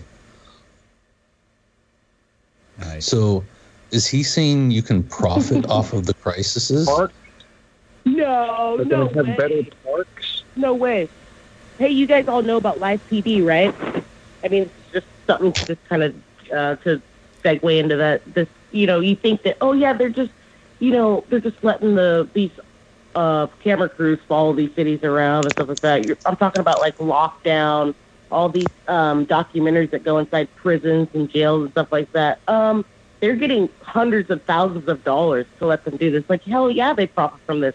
And it's like, just like even in our regular lives, we all know this. Like most of I'm going to say the majority of, or probably all of the interactions that we have with any human being. I mean, if you actually think about it, like it's mostly business transactions. Like it's really hard to find like a genuine friend, especially nowadays as we get older and stuff like that, who, that's probably why we all love these calls so much. You're just talking, you're just interacting with people. Basically, it's not really has anything to do with business transactions per se, but I mean, if you think about that on a city level or anything, I mean, it's all about the money. I mean, it really is. They're not going to, you're not just going to be able to go and film inside of a jail or film a police crew or or organize a mass shooting event.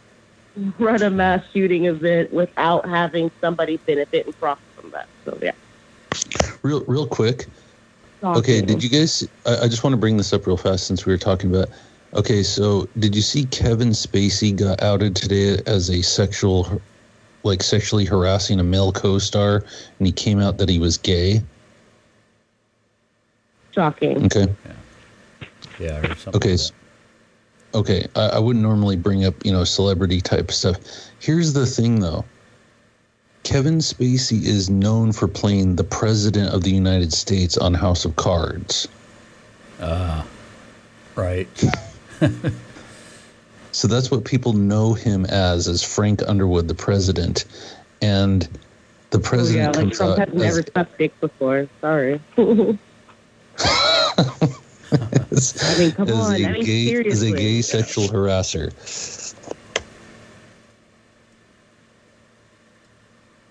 Yeah. Are you trying to say Trump is gay? Of course. I mean, He does poop his lips out a lot.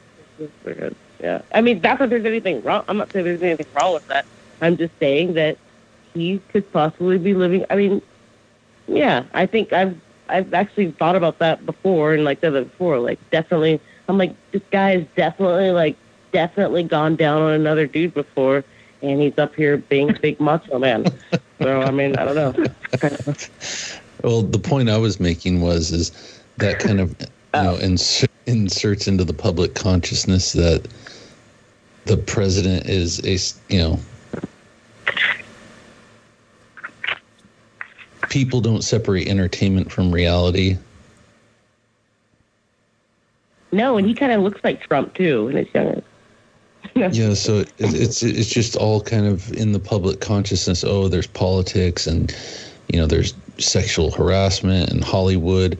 That's an interesting nexus point here. Is that show is because people tend to watch it, and I mean I watched a couple of episodes of that show, and I pointed this out before that they do tell you a lot of truths on that show about how politics works, and that they even have real news people acting as themselves on the show.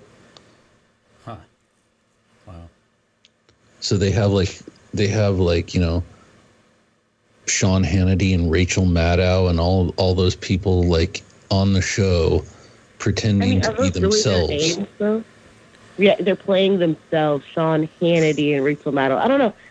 I always wonder as to whether or not like their names aren't just tweaked, maybe just a little bit or something like that, to where it would make them like. I mean, think about having your name in the Hollywood, like the Hollywood Walk of Fame, those stars down there. Having a name inside of that pavement there that wasn't even yours, but was associated with you. I mean, that really seems like the majority. Chris and I were having a discussion about this yesterday, weren't we, Chris? Mm-hmm. Yeah. About how Hollywood names are corporate entities. So, the example they're we use is... And they're owned, and that's probably part of the legality there. And so I always wonder about... Brad Pitt is not his name.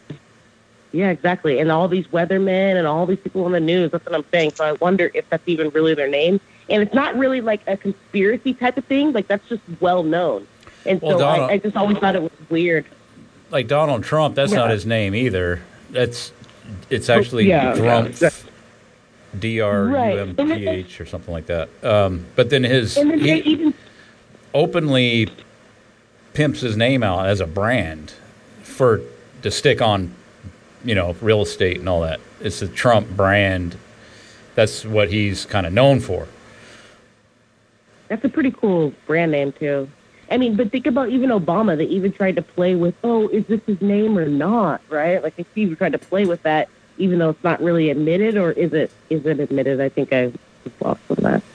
But, I mean, it's always, there's always this name game going on. So, yeah, I if I was in the Hollywood star group or whatever, I would want my real freaking name on there, basically. I wouldn't want... Brad Pitt's real name is William. Willie Pitt. Doesn't sound as Willie Pitt doesn't sound as movie starish as Brad Pitt. Well, maybe another type of movie. Yeah. Like something Kevin Spacey'd be into. Right. No, I don't. Like if his career had taken a different turn, it would have been Willie. Yeah. Y'all want to hear a call that I made let's play part of it. Like I made a call to UMC Medical Center, talked to this lady. Did they speak? Oh yeah. Yeah. Did you get cut off though? Well, let's hear it. Well, no, they don't answer a lot of questions, but it's kind of interesting what she said. This particular, I talked to a couple of people and didn't get nothing out of them, but I thought this part was kind of interesting. I'll just play part of it here. Let me turn this on.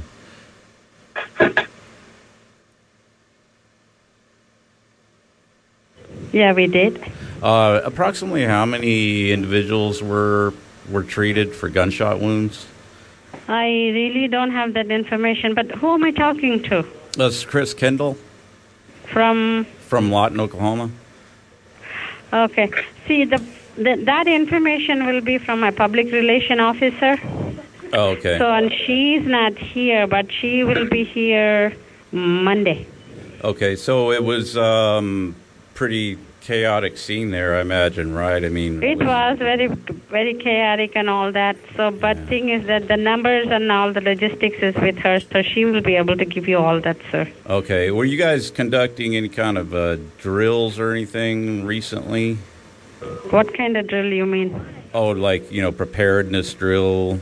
We do that regularly in our hospital. This is Awesome. a county hospital. We always do emergency preparedness. We get together with the other hospitals and the fire departments and everybody, and we do this regularly. We have like at least minimum 2 or 3 a year. We do it. Emergency preparedness drills. We do it every year. Oh, okay. So you had one in Like October. quarterly or half-yearly, we do that. We do that. Okay. We have somebody assigned for this. That person will coordinate all this, and this is a nationwide. We do nationwide. We do locally, Las Vegas wide. We do statewide. All that we do. Oh, okay. So y'all had an active shooter drill around the first of the month. Was that going on? I don't know. I don't know. First of the month, I don't know when was the last one. I can't answer you because that also there's a different person handling that, so she should be able to handle that. She should be able to answer that. When was the last one? Oh, okay. So as UMC took the majority of the, because I called a couple other hospitals, they said that they couldn't answer, or they said they referred me to UMC. That's what I was wondering. I was wondering if because it was but the numbers will be given by Denita Cohen. She is the public relations officer. Okay, but is that true that y'all handled the majority of the? I just have no information on that, so I'm sorry. Oh, I mean that's a pretty general question. I don't know, but I mean you don't know or can't answer. Because I didn't know what the other hospitals had, so I cannot compare. That's what I'm saying. I don't have the actual numbers, and I don't know how many other hospitals took. So. All right. That's why I'm sorry. So they're going to be in Monday. The yes, sir. press Yes, people. sir. Okay. Yes, sir. Yes, all right. Well. Thank you. Yeah. Chris, you're so bad for calling in on a weekend, or whatever day you call it. Well, I called back Monday, and then what happens is that you go to a voicemail, and they said, leave your information, and we'll get back to you. And they never get back to you. I left my number and stuff and to the PR person, and they never returned my call. But, yeah, at least I got to talk to her, and then oh, you were doing a drill on the first month. I don't know. I can't tell you that. I thought that was pretty funny. I can tell you everything except for that. Yeah, she spoke a lot. Actually, she said a lot of stuff that she probably shouldn't have said, basically. It was like she was like wanting to talk, it sounded like. It was like, just spill it out, lady, go ahead.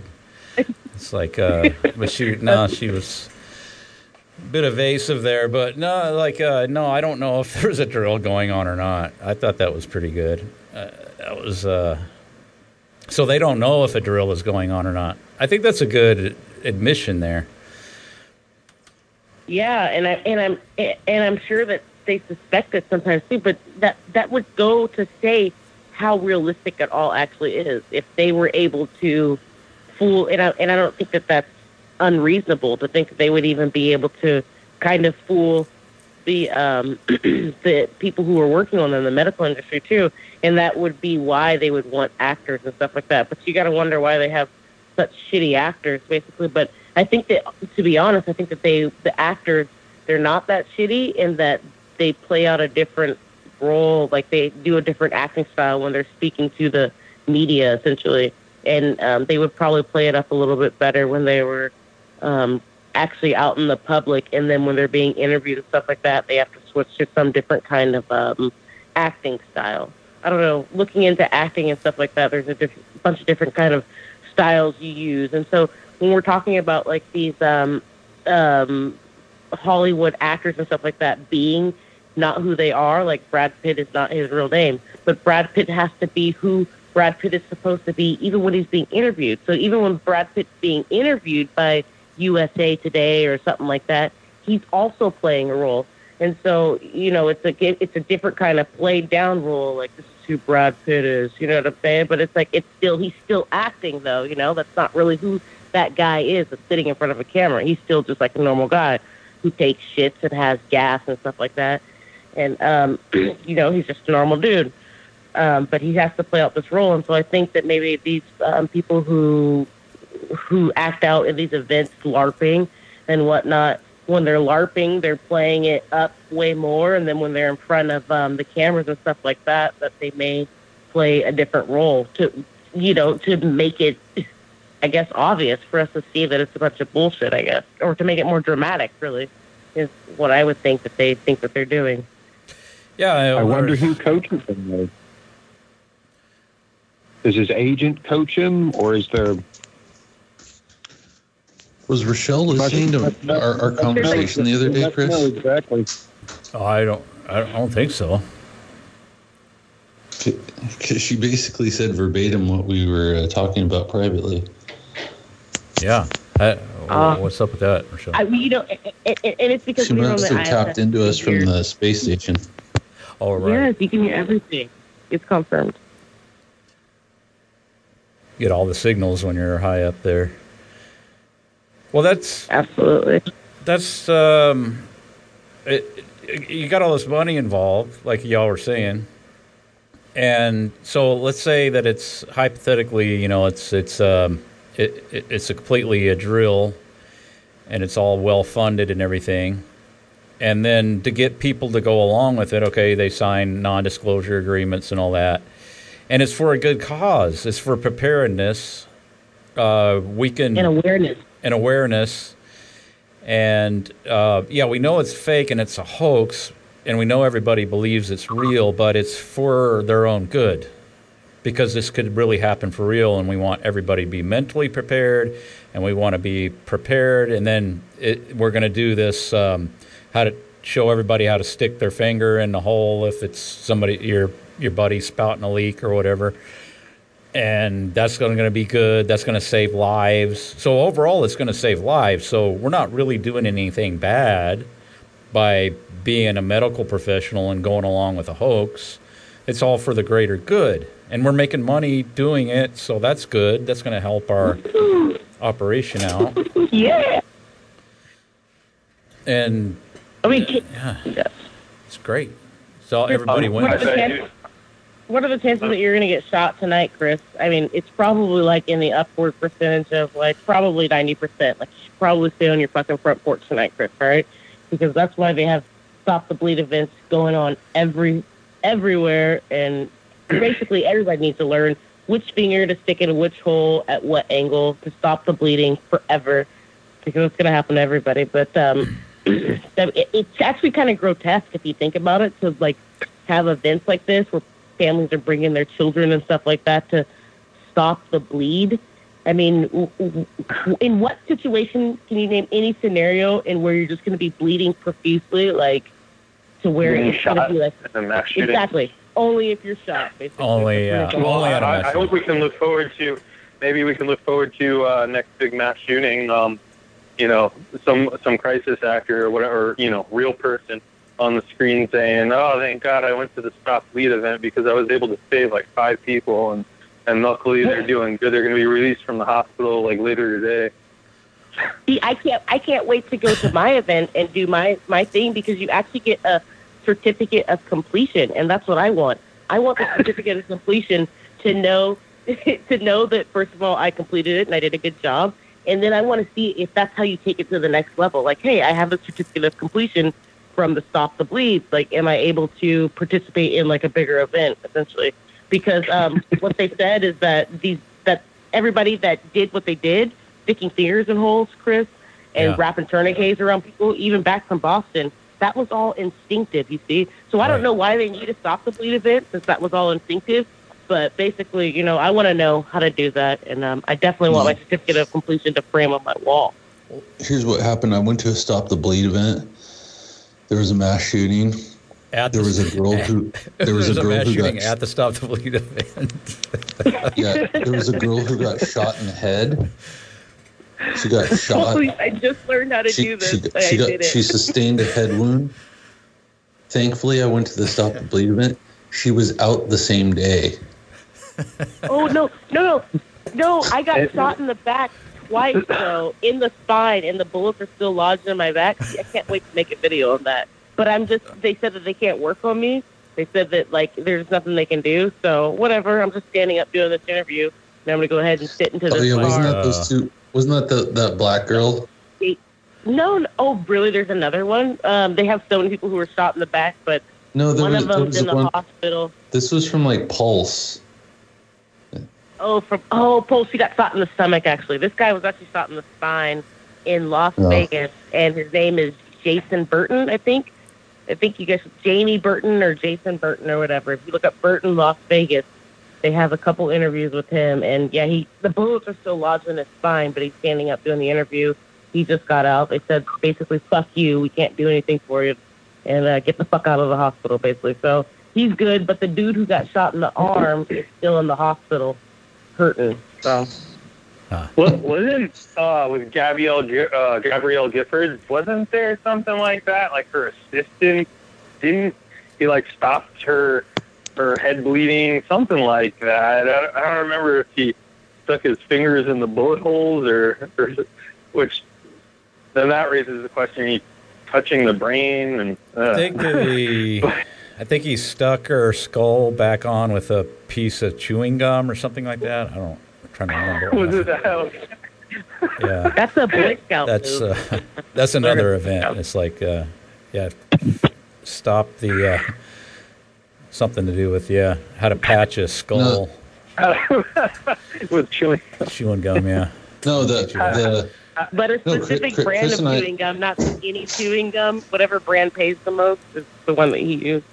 Yeah. No, Chris and I were we were reevaluating some old JFK documentaries and watching them with hoaxbusters / fakeologist eyes, and we didn't have a conversation beforehand before we separately watched them, and we both came to the conclusion on these one particular parts where these guys are getting giving testimony about JFK's head wound and exit wound, that these guys are totally faking it. And then there's this one guy giving an interview or a testimony, and he says that the reason you can't find the president's brain is because when he got shot in the head, it literally blew his brains out of his skull. Clean out. No brain. Clean out. No brain. The reason you couldn't find the president's brain is because his brain got blown all over Jackie, Right, yeah. No, I was going to. You couldn't tell though by looking at her.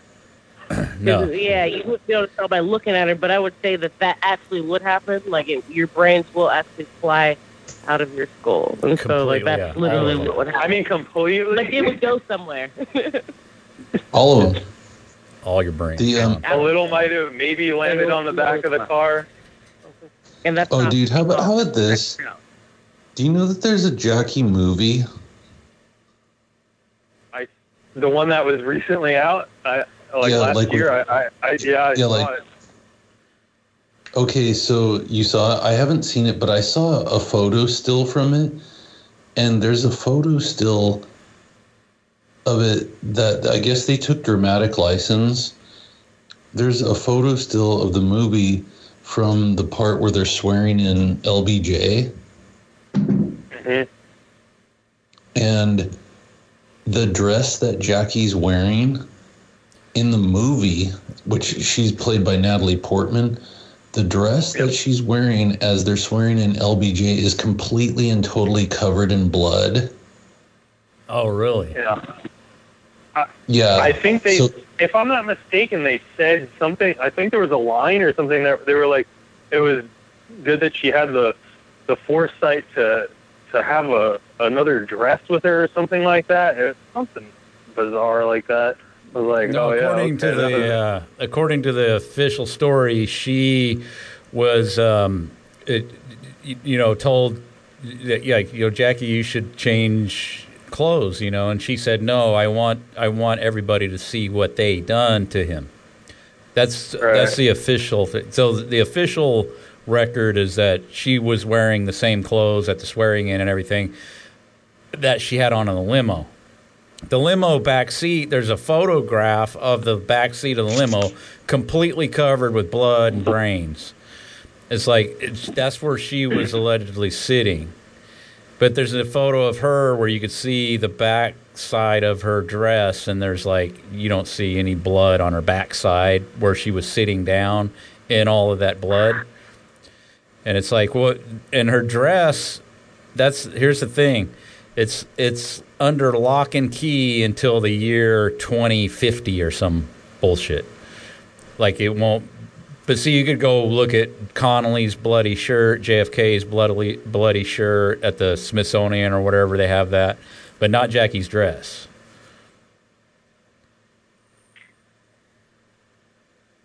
Why don't they release that instead of the documents? I think that was a continuity error in the whole JFK assassination fakery, and they might have realized it later. Hey, shouldn't Jackie have had more blood on her? Let's just lock up the dress forever, Whatever happened to Monica Lewinsky's dress? I wondered. I don't know. Is it the same vault as Jackie's? I don't know. Maybe so. No, that's just. I think. Do you think there would be brain matter on that? There should be brains all over it. He didn't have any blowed his brains completely out. They should. I wonder where they are. I meant Monica Lewinsky's. Oh, what if that happened? They test it and it's JFK's brains on Monica Lewinsky's dress. That would be some confusion there. That'd be kind of like, open up a whole. I think it was conveyed at the same time.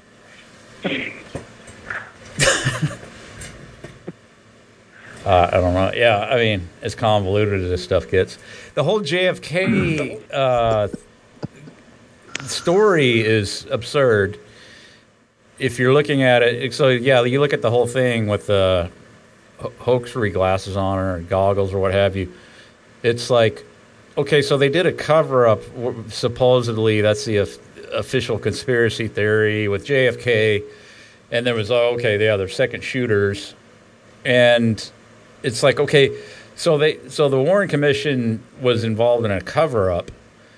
Why would they have to make it so damn convoluted? Why wouldn't they just put Oswald on the grassy knoll? Because they said he wasn't when they found him, he was drinking a Coke down at the lower floor of the School Book Depository building. So what would be the problem with it just placing him on the grassy knoll if that's where everybody saw the shots come from and ran toward the grass? Why all this convoluted cover-up? If they're going to cover up anyway. Lots of theories. Just to build towards this time that we're in now of distrust and mistrust of the industry. Oh, would they ever? They would never do anything to make us completely distrust the government, like what Jaredism said. Yes, the fuck they would, dude. It's like the whole point, so they can destroy it and then make us rebuild it in the way that they fucking want us to. It's like the cycles. It's like Neil Howe stuff or whatever, William Strauss or whatever kind of stuff they talk about. So that's the only thing that I could think about, but. Yeah, it's for a reason. Hello? Check 1, 2. Can you hear me? Is this uncontrolled opposition? Oh, yeah, okay, yeah, good. Yeah, you can hear me? I can hear you. How you doing? Okay, yeah. Good, interesting conversation you're all having here tonight. I was wondering if you would mind if I join in with a few comments. Go ahead. Okay, well, talking about the JFK assassination, first of all, I think that you all touched on a pretty interesting point earlier tonight. I was actually having some microphone problems, so I had to do a little technical adjustments, but where are you calling from, by the way? I'm sorry. I'm calling from Indiana. Oh, okay, cool. Yeah, I'm sorry. Go ahead. Okay. But yeah, in other words, I was kind of wondering, or I guess a lot of people are wondering, what was the motive behind the Las Vegas shooting, and I really think that you all have pretty much connected the dots on that. In listening to what you all have been saying, because really, when you look back at that, what that was all about was promoting the lone gunman narrative, wasn't it? So in other words, the way that I look at that now is, okay, well, they're getting ready to release this information about JFK. In other words, all of these documents that they've classified, but what do they want to do to continue to promote that lone gunman narrative? So it appears to me that that's what they've done with this Las Vegas shooting, is they're actually using that to promote the lone gunman narrative, to basically support the lone gunman shooter with Lee Harvey Oswald in the Kennedy assassination. Do you see what I'm saying? Well, I don't know how familiar you are with this with this podcast here. Have you been listening for a while, or are you a new listener, or are you? Oh yeah, no. This is I'm a new listener. This is first night I've listened. Oh, okay. So yeah, I'm kind of myself, and I think a lot of people listen to these audios are maybe probably more leaning toward the side of as far as JFK is concerned. Have you ever considered that maybe the whole thing in its entirety was just a bit of theater for the people? That the guy, his father being so heavily involved in the movie industry, being the founder of RKO Pictures and owning several movie studios and being tied in with Hollywood. JFK himself, he was kind of early in his political career. Everything is closely associated with actors. I think one of the first things he's known for was putting on a big shindig at Harvard with a bunch of movie actors and people, and so so there's a lot of circumstantial evidence that kind of maybe points in that direction, like C.D. Jackson being the handler of the Zapruder film and his background in psychological operations, and he was the custodian of that, and then was the whole backstory behind that is that it was copies were made at the Jamieson Film Company. It was the Hollywood of Texas, and that's where it was taken to, supposedly, in the whole timeline of the Zapruder film. And so you got the guy handling it, psychological operations, and then you got it, tied into a Hollywood film production company, which had all of the facilities to do a full production of, just about anything you want. So it's basically a Hollywood there in the middle of Texas. So it's stuff that's pointing in that direction, and then the whole idea of you have to go back and look at the premise of what a president is even to begin with. I mean, is it really this individual that's running the country? He had every weekend at Martha's Vineyard. Yeah. Is the guy really running a country, or is he solely just some sort of figurehead, sort of an actor?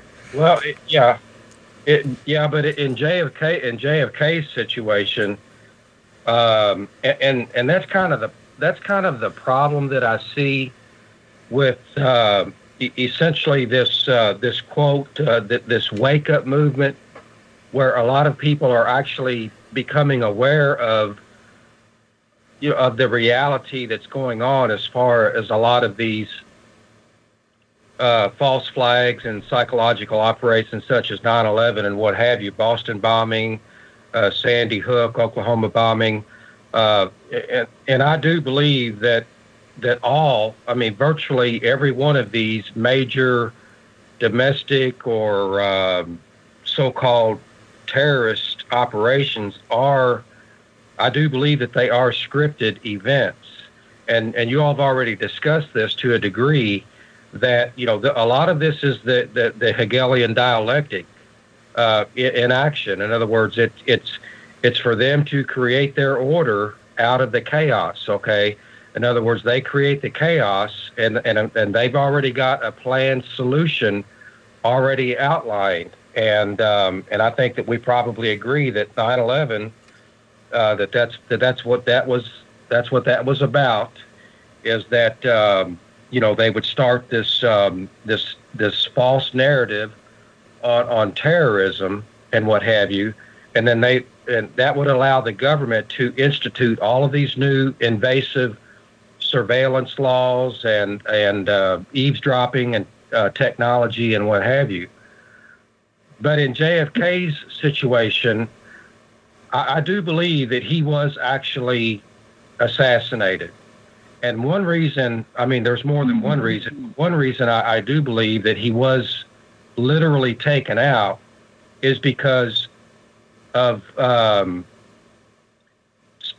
number of statements that he had made, leading up to the time of his assassination, where he actually appealed to the media, to basically expose what he called, and of course I think you all have probably heard that audio, where he talked about this basically a secret. I can't think of what he called it now, but the famous secret society speech. Society, yeah, exactly. Secret society. Yeah, I actually did if you go to hoaxbusterscall.com, there's a link to the YouTube channel. I did a sort of analysis of that speech, and I posted up in a video format. And my whole take on it is that if you listen carefully to what he's talking about, and you got to keep in mind the context and the era which he's speaking, and the whole thing is like, okay, so back in JFK's day, it's like instead of Muslim terrorism and all the stuff that we're told to be afraid of today, back then it was the commies, the Ruskies, the Soviet Union was going to get us.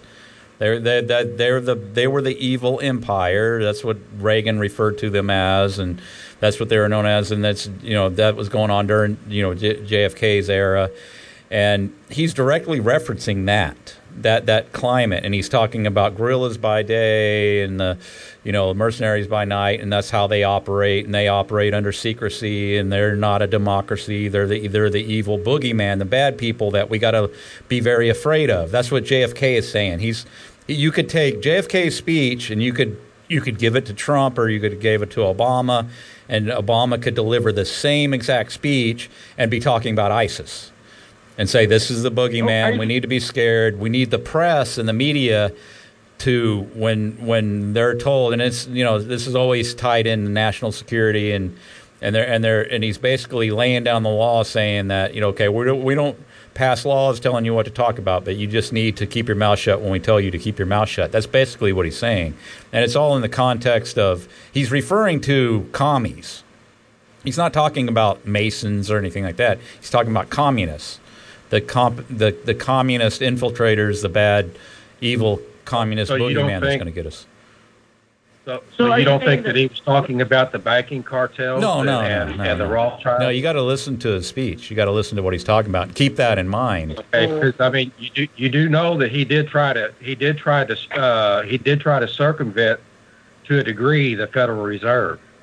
Well, that's part of the mythology that's out there, but I think the thing regarding the silver certificates, I don't have intimate knowledge about that, but from what I understand, that would have no impact on the banking cartels whatsoever. It's actually something that was actually proposed by the banks, and the silver certificates wouldn't have had anything to do with anything significant. It wouldn't have hurt. Are you saying it's the same program running now, basically?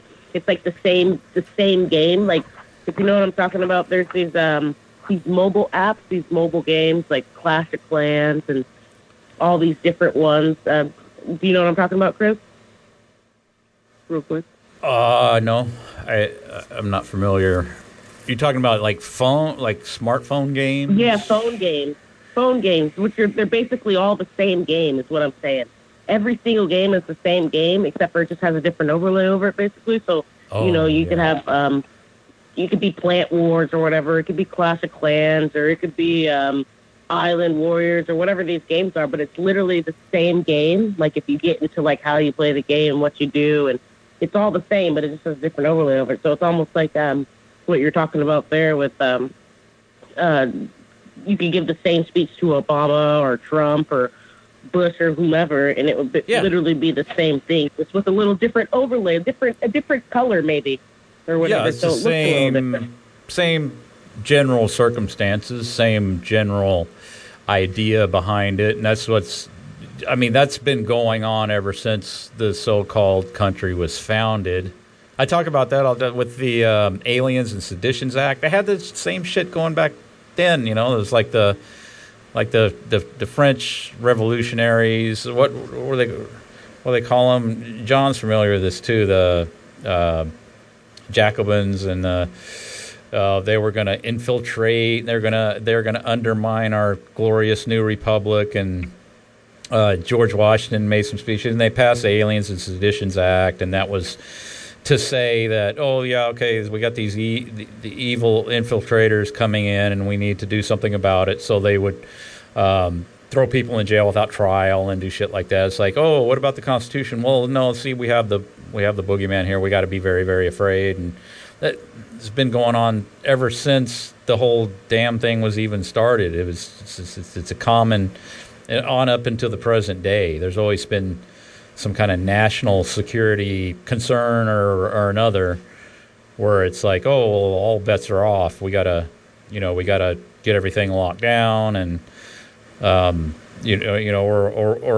the Russians are gonna get us and all kill us all, or now it's ISIS and they're gonna kill us all. So we gotta keep everything on lockdown, keep compartmentalization, high degree of secrecy, and so it's like, that's how they can carry out something like the non-existent Manhattan Project and the non-existent fake nuclear bomb, because they admittedly had all this secrecy and compartmentalization around that time, and when the fact of the matter is they were creating all that footage out of Hollywood studio, and you think they're gonna let slip that this is a non-existent bomb? No, I mean, there are very, very few handful of people that would even know, even if they're working directly on the footage, because it's like, okay, so this is fake footage. I know it's fake footage because I'm working on it. And it's like, well, so you still don't know that the bomb is fake or not. It's like, well, you're just doing this to illustration purposes, see? It's like, this people just do what they're told. But that was the point I'm making is, and the same thing that JFK was talking about in the speech, it's something like, we need this climate of secrecy. We need this compartmentalization. We need the press to keep their mouth shut. We got to have control, or else the bad people are going to get us all and kill us all. That's always been the story from the very beginning. Yeah. Yeah. That's not my take. That's not the way that I understood what JFK was saying. I have to disagree with that. I think JFK was sincere in his warning about whatever he realized once he got into power. Okay, and I'm not saying that he wasn't, and that's just like Trump. Okay, I mean, there's a lot of people that think that Trump is, quote, not part of the establishment. But, I mean, nowadays, and I would say, since JFK, to get anywhere in politics, you have to be part of the program. Okay, you basically have to sell your soul, just like in Hollywood. If you're going to get anywhere in Hollywood, you basically have to agree that you're going to go along with whatever they want. And of course, we've heard a number, Katy Perry, many entertainment personalities have talked about that. And fuck Katy Perry. Seriously, fuck Katy Perry. But yeah, go ahead. But one thing, I would, like JFK. I mean, it wasn't not only JFK, but it was also his brother Robert Kennedy, and I just believe that those John F. Kennedy and Robert Kennedy, I believe that they were idealistic persons who actually felt like that. That they had the authority or the opportunity or what have you, to do good, and I just think that they basically bucked the system, and as a result they were taken out, and this, of course, this goes way back. You can research this if you haven't researched it. But you can go back to the assassination of Abraham Lincoln, and I don't know if you all have done much research on the Jesuits, but there is a tie to the Jesuits in both the assassination of JFK and the assassination of Abraham Lincoln, and in closing on that comment is remember all of the parallels, okay, about, JFK. He had a secretary named Lincoln. Lincoln was killed, Kennedy was killed in a Lincoln Continental. In other words, all of these very strange, ironic similarities and what have you. And I think what it does, it demonstrates the occult nature. In other words, the activity of the secret societies behind the scenes that have been essentially running things for not just decades, but for centuries. And this is all part of it. This is all part of a long plan to create a new world order. That demonstrates how fake and orchestrated it all is, because if you think about it logically, it makes more sense that they orchestrated and faked those events for psychological warfare on the public, to have their dear leaders, killed in front of them. Mm-hmm. It's like a trauma-based mind. Yeah, it's a trauma on the public. And the only way you could. The only way it could actually take place is if it was fake. The only way you could have it all lined up that, both presidents were succeeded by a guy named Johnson, or Lincoln was killed. Lincoln was killed in the Ford Theater, and Kennedy was killed in the Lincoln Continental, which is a Ford. That stuff can only happen within the confines of it being faked. It's not gonna be taking place on an occult level and lining up because Jesuits planned it all. I'm not trying to be mean to you, by the way. I understand where you're coming from, because I actually personally used to think along the same lines that you do. Okay, so I'm not being mean to you, and I'm not trying to be condescending. No, that's all right. I mean, you're entitled to your opinion. I mean, that's all right. You go ahead and say what there's got to be Jesuit. There's got to be Jesuit money involved, and Jesuit expertise. If you're looking at graduates of a place like Georgetown. Well, I mean, when I read about. Hold on. I wasn't finished speaking. I'm not saying Jesuits weren't involved. I actually do believe they were involved, but Chris and I have talked about this multiple times, and we've even made posts on it where, if you go, there's a website I like to go to a lot. It's called messynessiechic.com. And this lady just posts interesting things that she finds all over the internet.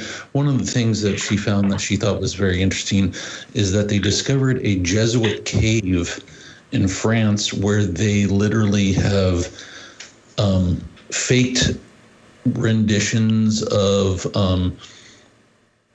like Babylonian artifacts and stuff. Yeah, artifacts, relics, fakes of the Mona Lisa and stuff all in there. So the Jesuits are masters of faking things.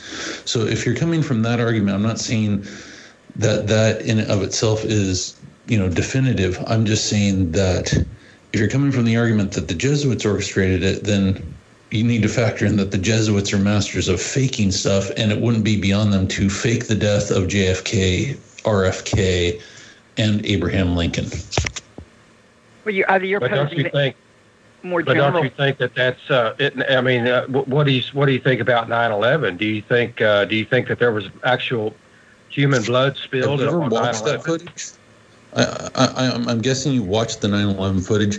Do you know how fake that is? The planes flying into the buildings? It's completely 100% computer generated. I mean, you need to go watch those. That's going from one extreme to the other. We've got so many people that deny the whole event. John, they're saying. Can we clarify something first? Can we clarify the disagreement between you two, or at least, I don't know, between me and either one of you? I don't know. I want to distinguish between you're referencing the event as an objective occurrence or collection of events as an objective occurrence, and the media narrative. I'm not. Sometimes I feel like people are talking at cross purposes to each other because they're referencing this or that detail or element of the media narrative as distinct from what may or may not have actually happened. And that really simplifies things for me, because immediately if I look at any image or one of these crazy videos where you could see somebody who's obviously a really lousy crisis actor, and there's so many out there now, they're rubbing it in our faces, then it's great because it just clears away a whole system. There's no point in trying and making any assumptions about that narrative. They obviously have scripted it according to some, predetermined drill, FEMA drill, maybe enhanced by some Hollywood scripting, and who knows? Well, let me interject. Let me interject here, and then let's let our new friend say something as a rebuttal. First of all, the point is, you can, anybody can get in an argument. Oh, it's fake. It's not fake. This, that, or the other thing. Here's the point. It's trauma-based mind control on the public. You think a traumatic event has happened. It doesn't necessarily have to happen. It's coming through a medium, which is the media, where you can't trust them. It's like, even if you believe that 9/11 really happened the way conspiracy theorists say it happened, Loose Change or Alex Jones or any one of those people, you believe, planes really did hit, but it was the government doing it. You're still getting it through the medium of the media. You're getting all the imagery, you're getting all the narratives, you're getting all the stories. So it's the same thing with JFK. As Chris has pointed out, C.D. Jackson, who was the head of psychological warfare, was the guy at Time Life who kept and took the film. He had the film there. So you're talking about a psychological warfare expert had the film that whole time. Well, most people won't even think about the possibility that maybe there's that footage in and of itself is faked. It's fabricated. The reason being would be trauma-based mind control on the public without actually having to perform it in real life. You don't need to actually execute JFK when you can fake it. Okay. JFK doesn't have to be. JFK's playing a role. He is part of a narrative, a scripting that is serving a larger purpose of a hero. It's, if you want to get into the Joseph Campbell stuff where, you always have to have this hero, and this hero gets struck down. And as he gets struck down, it creates a resistance. And that resistance, if you know that by doing a certain action, you'll be able to create a resistance that you can control as the opposition. It's through controlled opposition you can, control both sides and get to a certain place through synthesis. So those, you know, there is an actual difference in believing whether something is real or something is fake, because a lot of the people who listen to these calls, you don't have to worry about like, oh, I'm going to go to the airport and, you know, somebody's going to blow up a plane, or I'm going to go to, you know, a rock concert and somebody's going to shoot me. It's like, no, you don't have to worry about those things anymore, because those things take place in controlled environments. They're scripted, they're manufactured. You don't have to get sad if you see somebody assassinated, because most likely there's a great probability that if you're getting it through the mass media, it's faked. You don't know. You weren't there. You weren't there in Dallas in 1963, so you don't actually know what happened. Let me and just real quick, let me finish this. You don't know that JFK was going to stop the Federal Reserve, and you sure as hell don't know that he was going to stop the war in Vietnam. And he definitely was talking about communism in that speech and not the Freemasons or the bankers, because that was the narrative at the time, the fake Cold War. That's another thing that was fake, was the Cold War. But I rest my case. Yeah, and his speech wouldn't have made sense to anybody. So what would be the point in him making that speech if it's not going to make sense? But I just want to read this. So the Kennedy administration was known as Camelot, right? So here's Cliff Notes version of here's the question is, how did King Arthur die? Well, then it says, while I know of two widely told versions of the death of the legendary King Arthur, one theory is that Lancelot, once Arthur's most trusted knight, and Queen Guinevere betrayed Arthur, which prompted Arthur to go to war against Lancelot. Before going away for battle, Arthur left Mordred, his nephew, temporarily in charge of Camelot. But the power-thirsty Mordred soon wanted the kingdom for himself, which resulted in a sword fight between Mordred and Arthur that ended in the deaths of both of them. The other more mythical account is that Arthur never died at all. Instead, after the sword fight, he was taken to the magical land of island of Avalon. On Avalon, Arthur recovered from his wound and still waits to return to England at some time in the future when his countrymen need him the most. The legend is why Arthur is most referred to as the once and future king. Listen, I got to jump on that. Chris, I really got to jump out on that. You're really glamorizing and mystifying this. That's not the way it happened at all. The way it happened was Lerner and Lowe, two Jews from Broadway, wrote a musical, a very popular musical called Camelot, and they cast, big name stars in it at the time, Richard Burton and Julie Andrews. It was one of the most successful on the following a whole string of successful productions of at that time the United States was considered the world's cultural leader in terms of musical theater. And they produced this thing called Camelot, and then there was a movie version of it made out as well sometime later. But it was the Hollywood stage version that was so popular, and Jack Kennedy probably didn't know shit about. He didn't read Morte d'Arthur or Chrétien de Troyes' epic or any of that stuff. He wasn't into the Arthurian legend. None of these. This is America. Nobody was into the Arthurian. It is true. I do have to say that E.B. White's The Once and Future King and A Sword in the Stone, Arthurian legend became popular, among other things, as a consequence of the popularity of this Broadway musical. But the Kennedy public relations team, they didn't give a flying fuck about the Arthurian legend. They just they tacked on to the dominant entertainment meme of the period, which was this musical.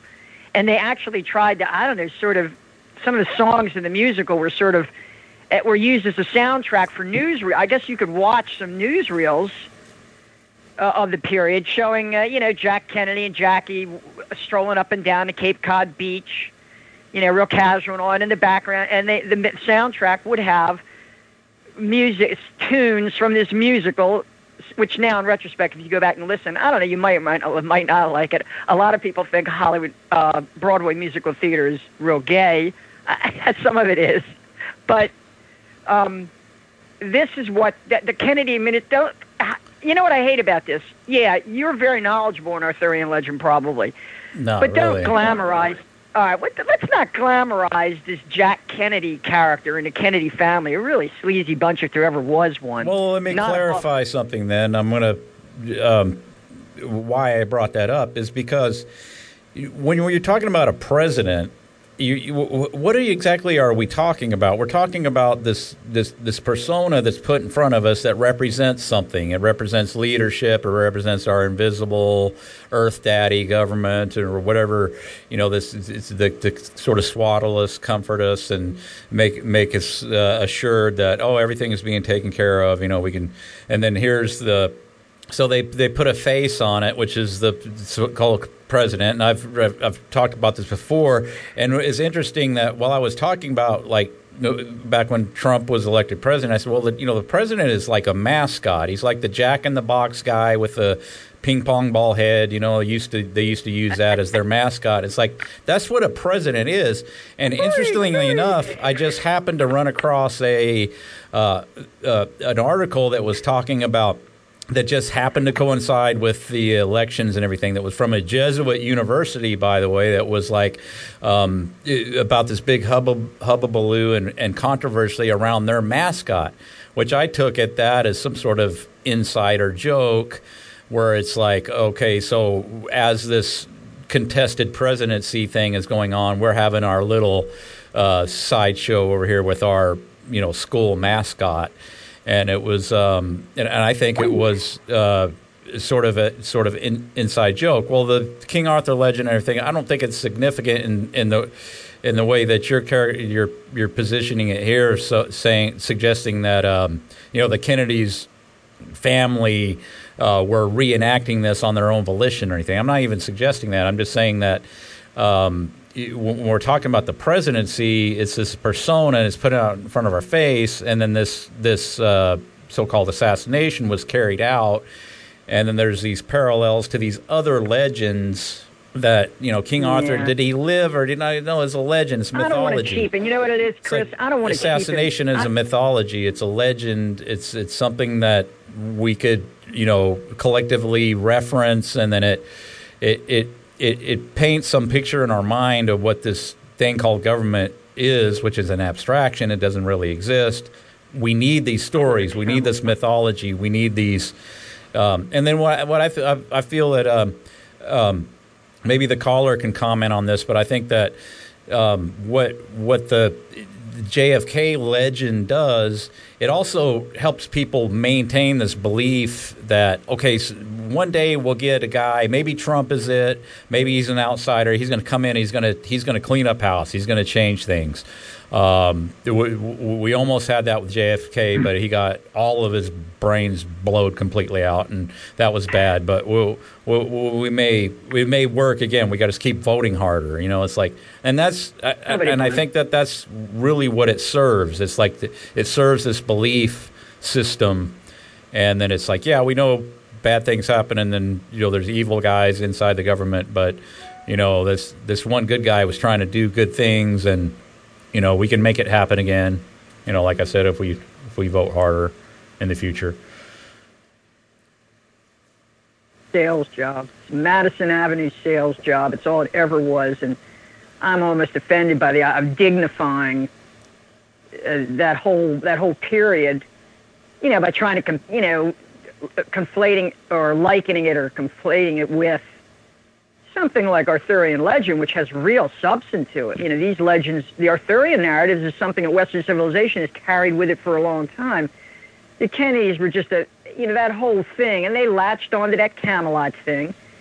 And there were other, Ocean's, the timeliness of these Las Vegas events, because when I look at the various accounts, and I really have looked up and down, I've looked up the butthole of this whole Las Vegas event. I'm really sick of it, but I've spent so much time looking at everything I can, listening to interviews and podcasts and watching videos and looking at everything.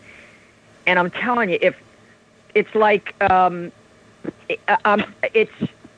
they tried out the lone nut one more time, but that doesn't really work, and it makes me think of Ocean's 11.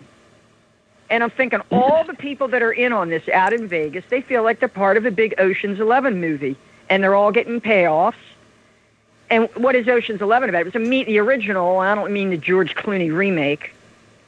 I'd like to hear Jay Dyer do a comparison, a cultural comparison.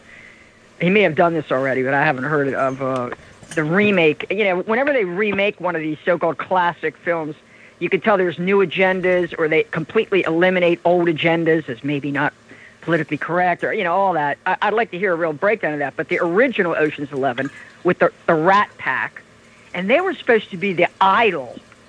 I mean, every male in a certain age and a certain demographic, I guess with a lot of income, basically, because that's who Madison Avenue was selling to.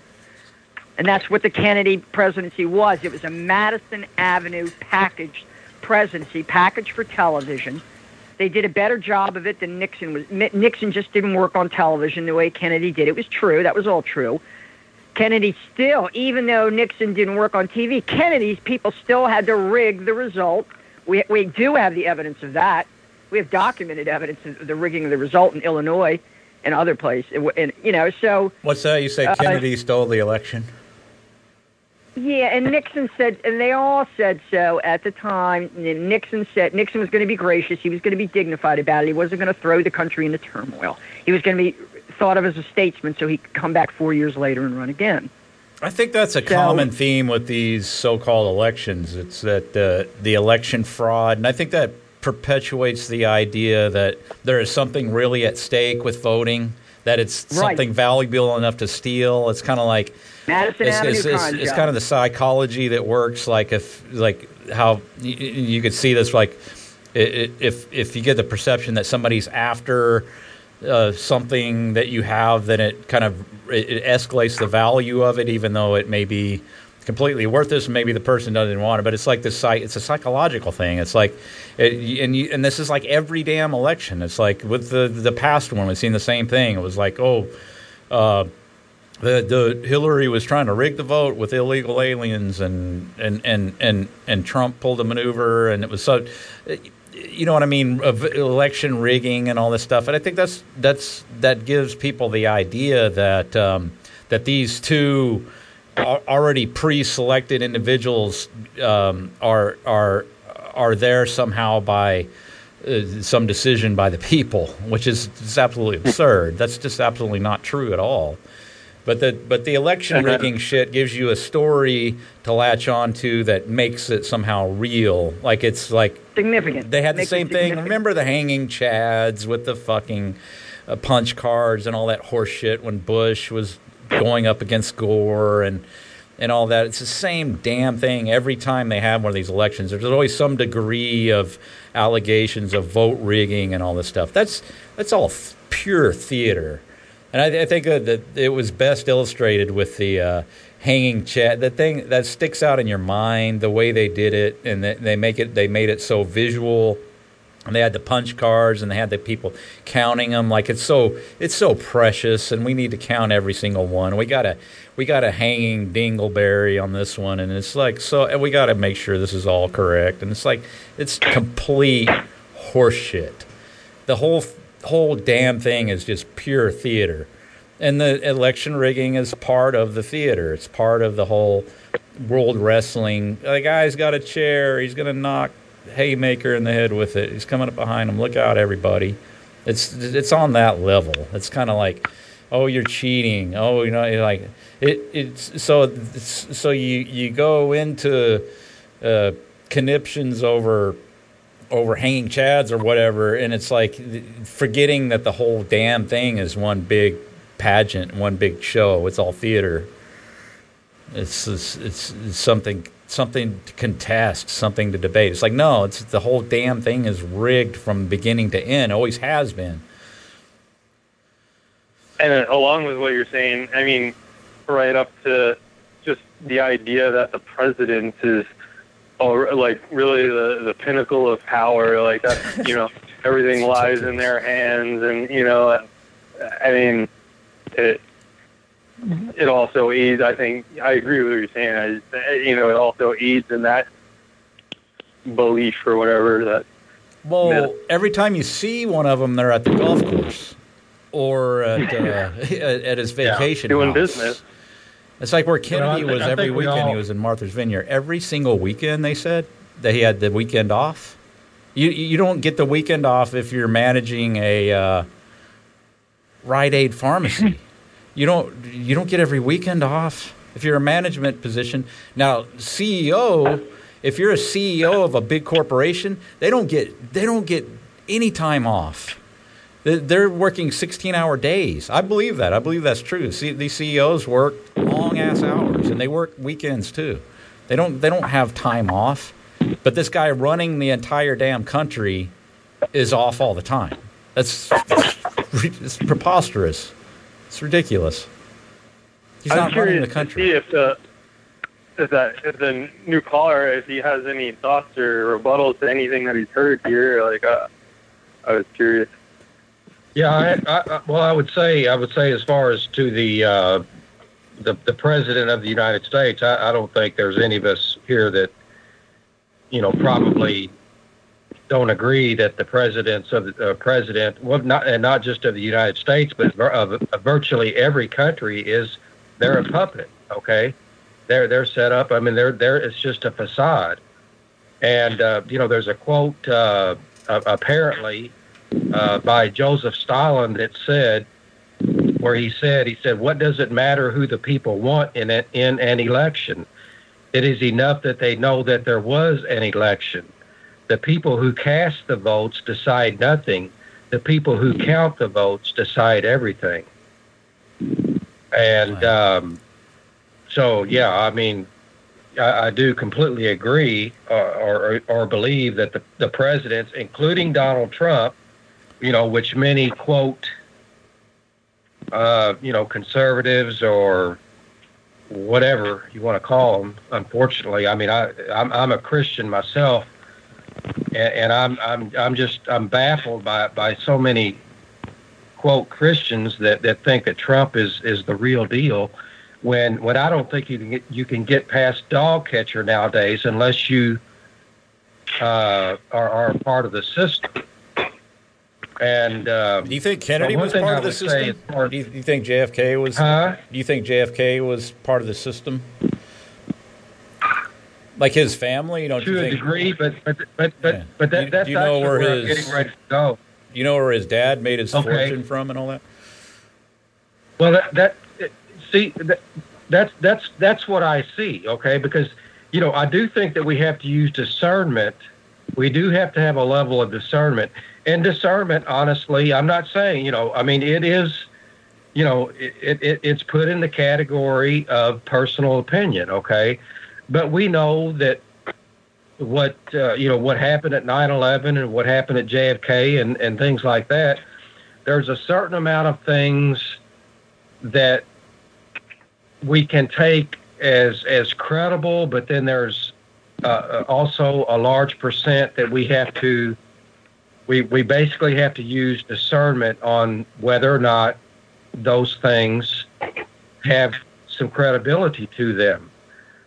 But I view what happened in the JFK assassination was basically the same thing that happened at 9/11. Okay, and it was a shock. It was a shock and awe event. Okay, it was like you all have said, it was trauma-based mind control. But and like I said, I'm going to kind of go out on a limb here a little bit. But I actually believe that Joseph Kennedy, who we know had ties to the Nazis, and of course, I mean, we can go back and we can get into Operation Paperclip and a lot of the things that came about during World War II, or the development of NASA, the CIA, and what have you.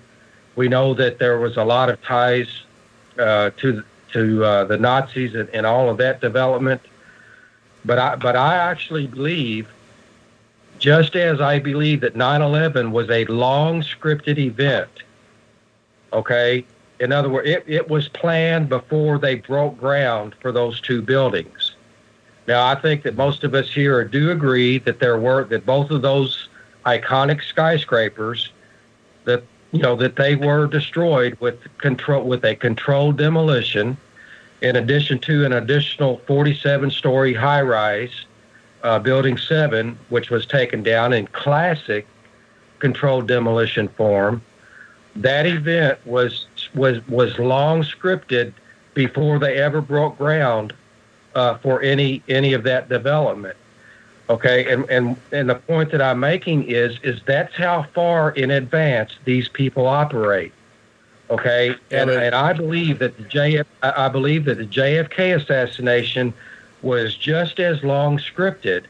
Okay, and this is where I'm going out on a limb here, is that I actually believe that Joseph Kennedy had essentially, for lack of a better way to describe it, offered up his son JFK through whatever Illuminati mind control and mind conditioning and what have you, that they bring these people up in, that JFK was designated, the son of Joseph Kennedy was designated and cast in this role to play the victim in a very public assassination that would shock and awe the population of America, to essentially do exactly what they did with 9/11, and that is to use that trauma-based mind control as a form of manipulation in media and propaganda and what have you. And in closing on that, because I kind of hear, I guess it's Chris or whatever, that suggests that a lot of these events are they're pure theater. I have to disagree with that. Okay, I do believe that these people do offer up, that these are satanic rituals, or I don't even have to put satanic on it. Let me just say that they are blood rituals, and that there is real death and there is real blood in many of these events. And I believe that Kennedy's assassination was a real, psychological, quote, a wet operation where real blood was spilled, just as 9/11 was a wet op where real blood was spilled in that event also.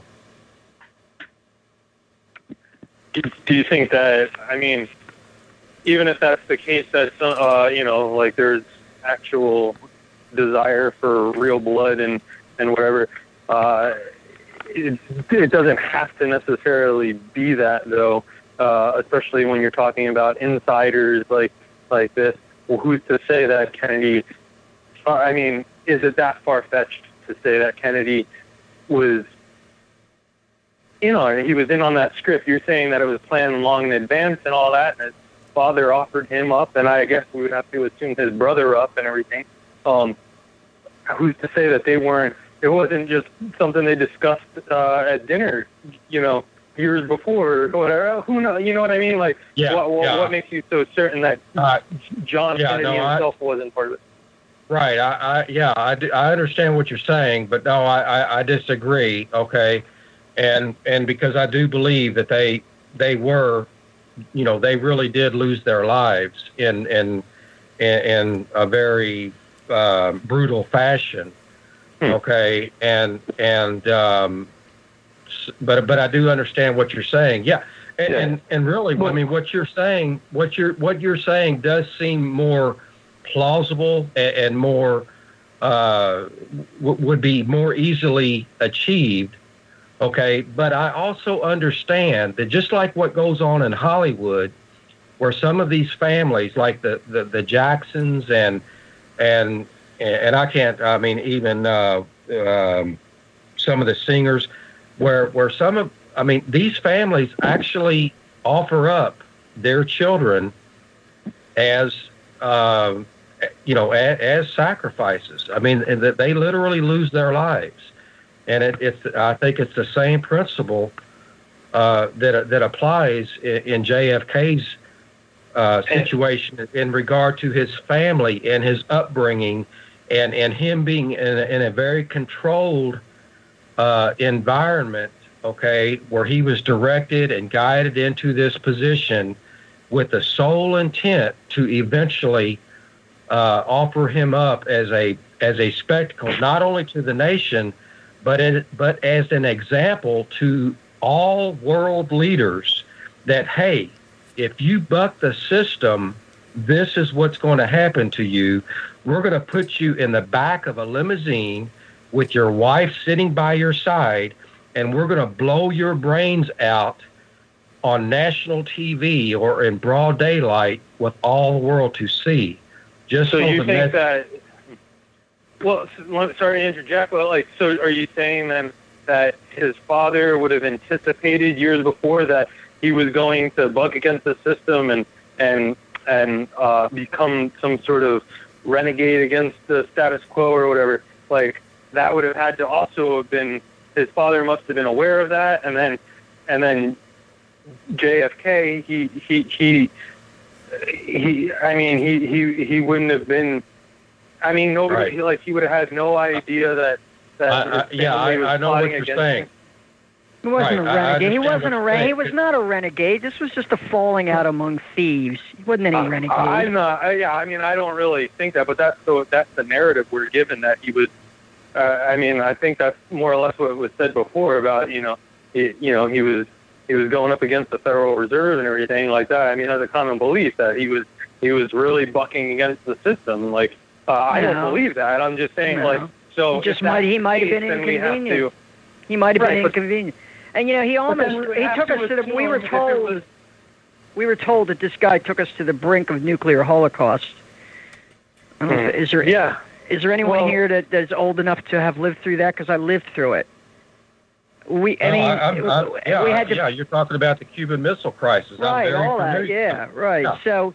And that was all part of the trauma-based mind control. I mean, that essentially. So he was a part of it. Of it, and his family. And I'll tell you what, I'm glad you raised the issue of his family, because that really these are the two pivots of it for me. One is Ruby shooting Oswald. Nobody ever seems to want to talk about that, but the execution of the patsy. Because if we're if we're saying, oh my God, the president shot, because I heard it. Practically live. I mean, I wouldn't. In other words, it was. I think they broadcast it within. We must have heard it within an hour of it happening. Wait a minute. You didn't see it firsthand? No, I saw the assassination of Oswald allegedly live firsthand on TV. We were all gathered around TV watching the funeral. But no, the actual assassination of Kennedy, we heard.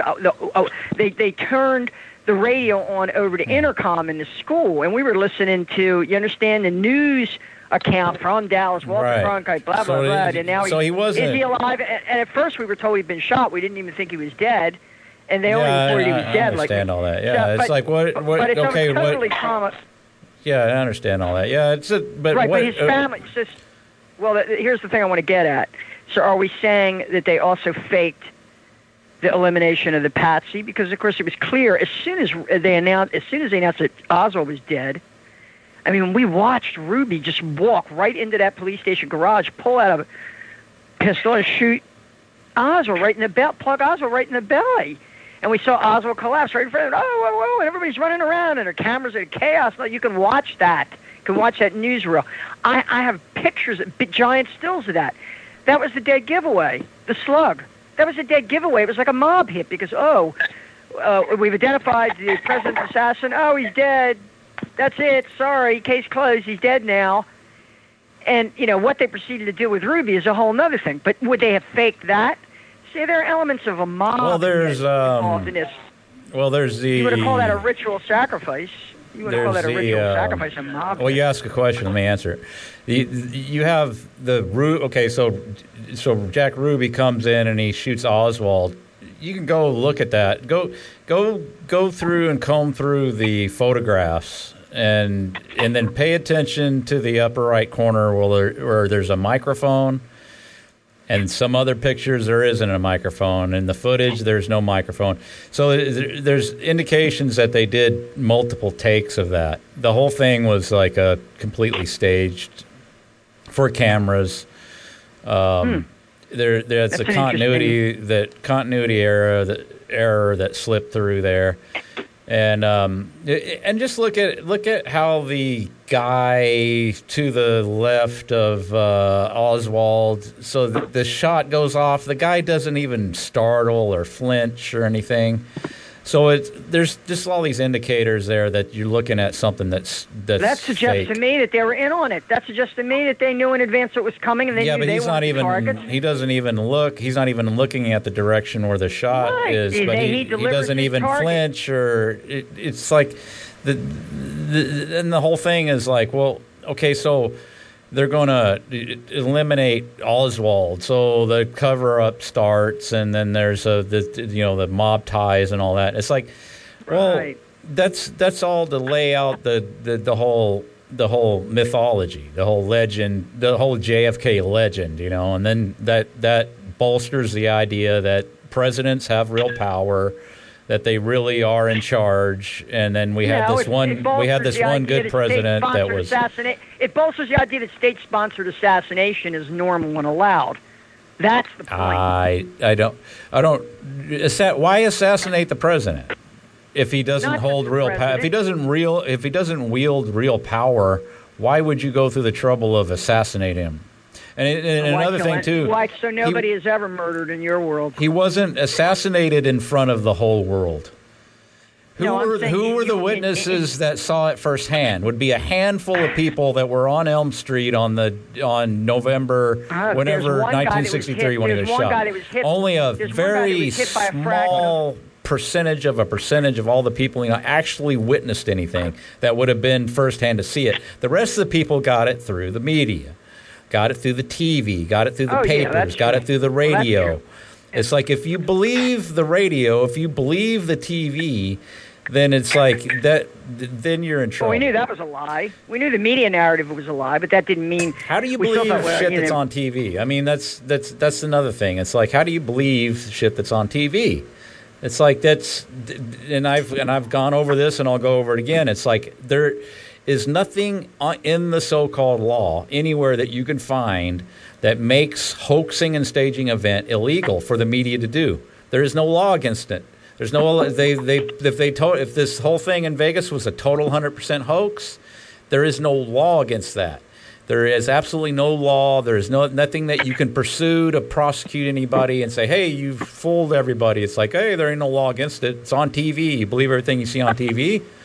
It's like, does that include cops? Does that include cops and public officials going in front of cameras and making announcements and giving interviews and laying down a narrative, a false narrative? Which cops? That's extortion. The sheriff of Las Vegas, for cops one. lie all the time. It's the Supreme Court has ruled it's totally legal for them to lie. That's true. I'm not making that up. The Supreme Court has ruled that it's totally legal it's totally acceptable for the police to lie to your face. They do it all the time. They do it every day. They do it every time they pull you over. They ask you for ID. There's no legal requirement for that, but they will tell you that, yeah, you'll go to jail if you don't give me your ID. There's no law that says you have to produce an ID, but there's no law that says they can't lie to you and tell you go to jail if you don't do it. And they may take you to jail, but it's like it's totally legal for them to lie to you. That should tell you something. I'm saying racketeering, extortion, and political corruption. How are you going to make not an argument racketeering. for racketeering and extortion when they get on TV not illegal. and have a press conference where they're telling you a whole the collusion with the media makes it racketeering for one thing, but the payout. But it's not. They're not involved in a crime. It's not a crime to hoax and fake stuff. And everything else. It's an organized. There's no obligation. What do you? So that's a racket. I mean, there's so many laws that they're violating. Tell me what legal laws on the books. Tell me what legal obligation.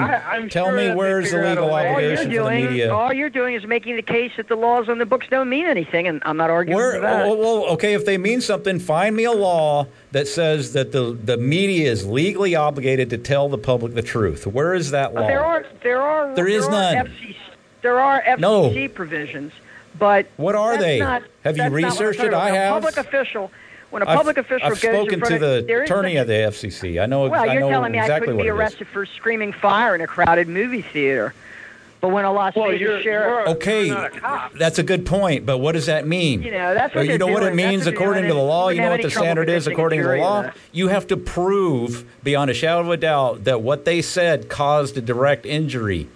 That's a standard that's way above any kind of other... that's a high bar to set to prosecute somebody for that. Out here, the stress they're causing out here. Are you kidding? You'd have such a class action suit from that. No, bullshit. That's You the have thing. to prove There that they should be- intentionally set out to do something that...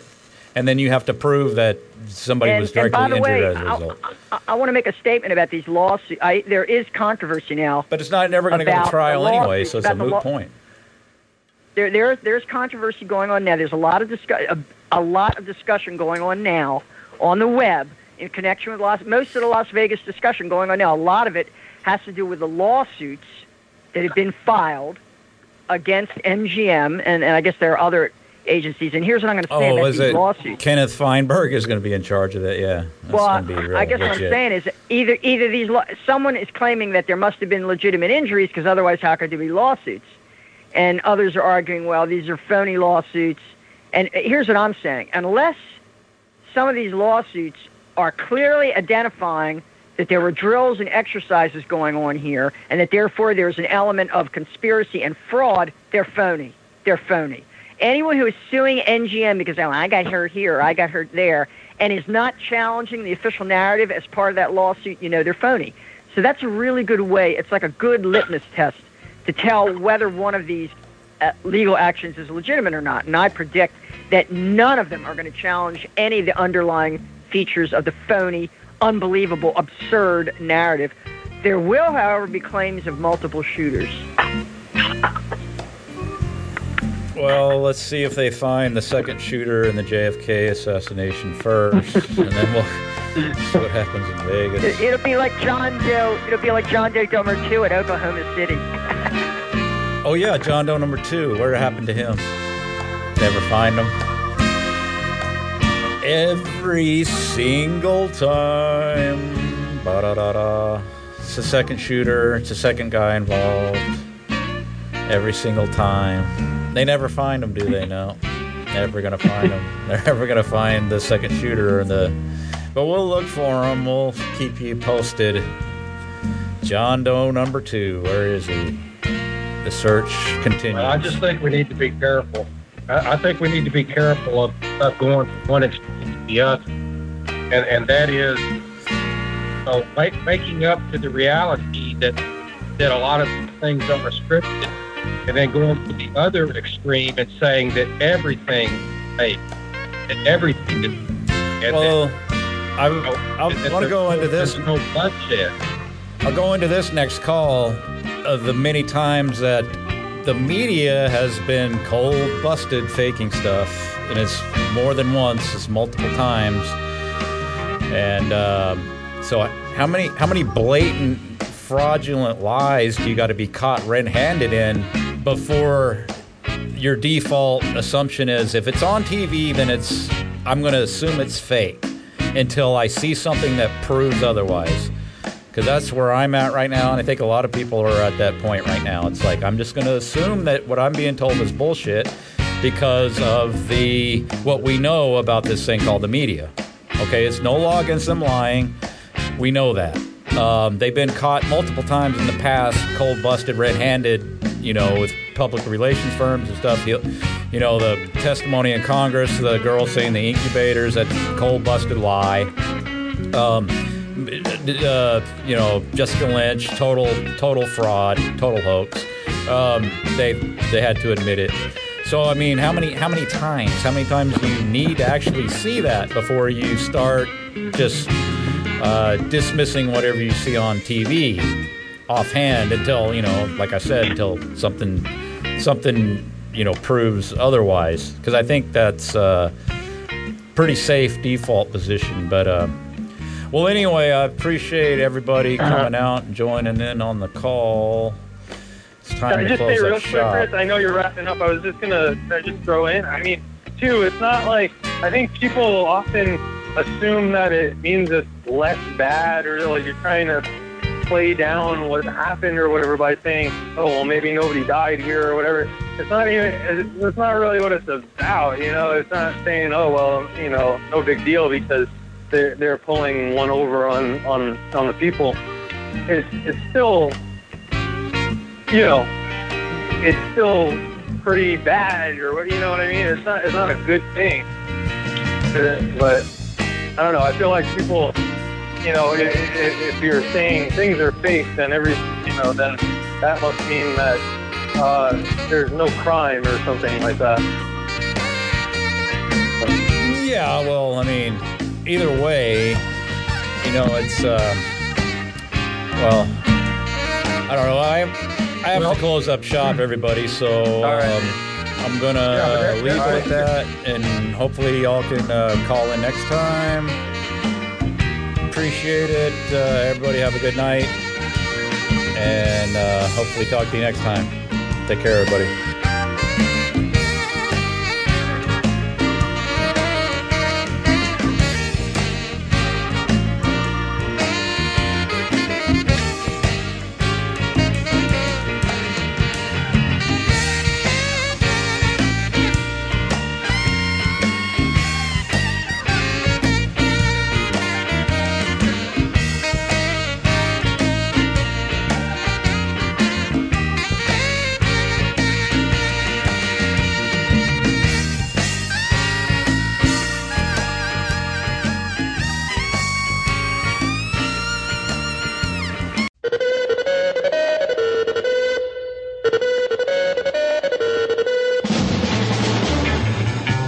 Thank you for listening to the Hoaxbusters Call. You can subscribe to the podcast at hoaxbusterscall.com.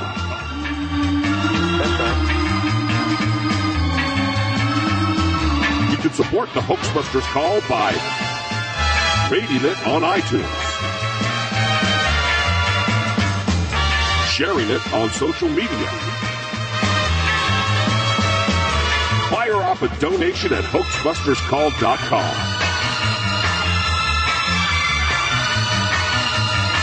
Conspicuous graffiti in public places.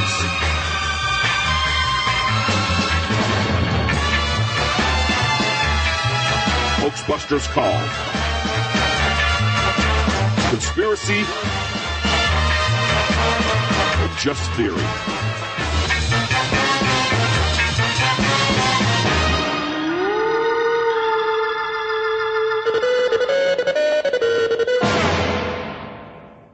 The television screen has become the retina of the mind's eye. That's why I refuse to appear on television, except on television. Of course, Oblivion is not the name I was born with. That's my television name. Soon, all of us will have special names. Names designed to cause the cathode ray tube to resonate. Then I heard open fire, like a bunch of it in the middle of the crowd. Took off running for my life after that, and we got to the hospital so quick you wouldn't believe it, but anyway, it's just torture and murder. No plot, no characters. Very, very realistic. What you see on that show, it's for real. It's not acting. It's snuff TV. We ended up right back here on this street, right where those cop cars are, and I don't believe it. So, don't believe. Why do it for real? It's easier and safer to fake it. It has a philosophy, and that is what makes it dangerous. Whose philosophy? It's a disease forced on them by their lack of access to the cathode ray tube. You think a few doses of TV are going to help them? Watching TV will help patch them back into the world's mixing board. Absolutely. We have reason to believe 3 of those were in the badge of the Dallas Police Department. Hey, do we need to move? I heard Sean. We didn't hear a shooting from where we are.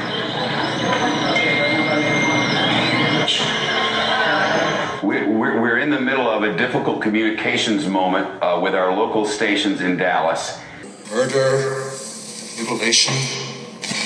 What you see on that show, it's for real. I'm gonna audition.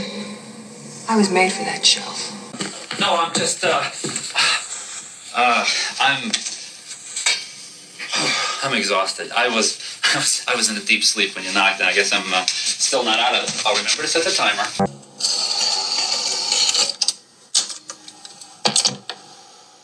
The battle for the mind of North America will be fought in the video arena. The television screen is the retina of the mind's eye. Therefore, the television screen is part of the physical structure of the brain. Therefore, whatever appears on the television screen emerges as raw experience for those who watch it. Therefore, television is reality, and reality is less than television. Your reality is already half video hallucination. If you're not careful, it will become total hallucination. You'll have to learn to live in a very strange new world. Lucky Land Casino, asking people, what's the weirdest place you've gotten lucky? Lucky? In line at the deli, I guess? Aha, in my dentist's office. More than once, actually. Do I have to say? Yes, you do. In the car before my kids' PTA meeting. Really? Yes. Excuse me, what's the weirdest place you've gotten lucky? I never win and tell. Well, there you have it. You can get lucky anywhere, playing at LuckyLandSlots.com. Play for free right now. Are you feeling lucky? No purchase necessary. Void where prohibited by law. 18+. Terms and conditions apply. See website for details.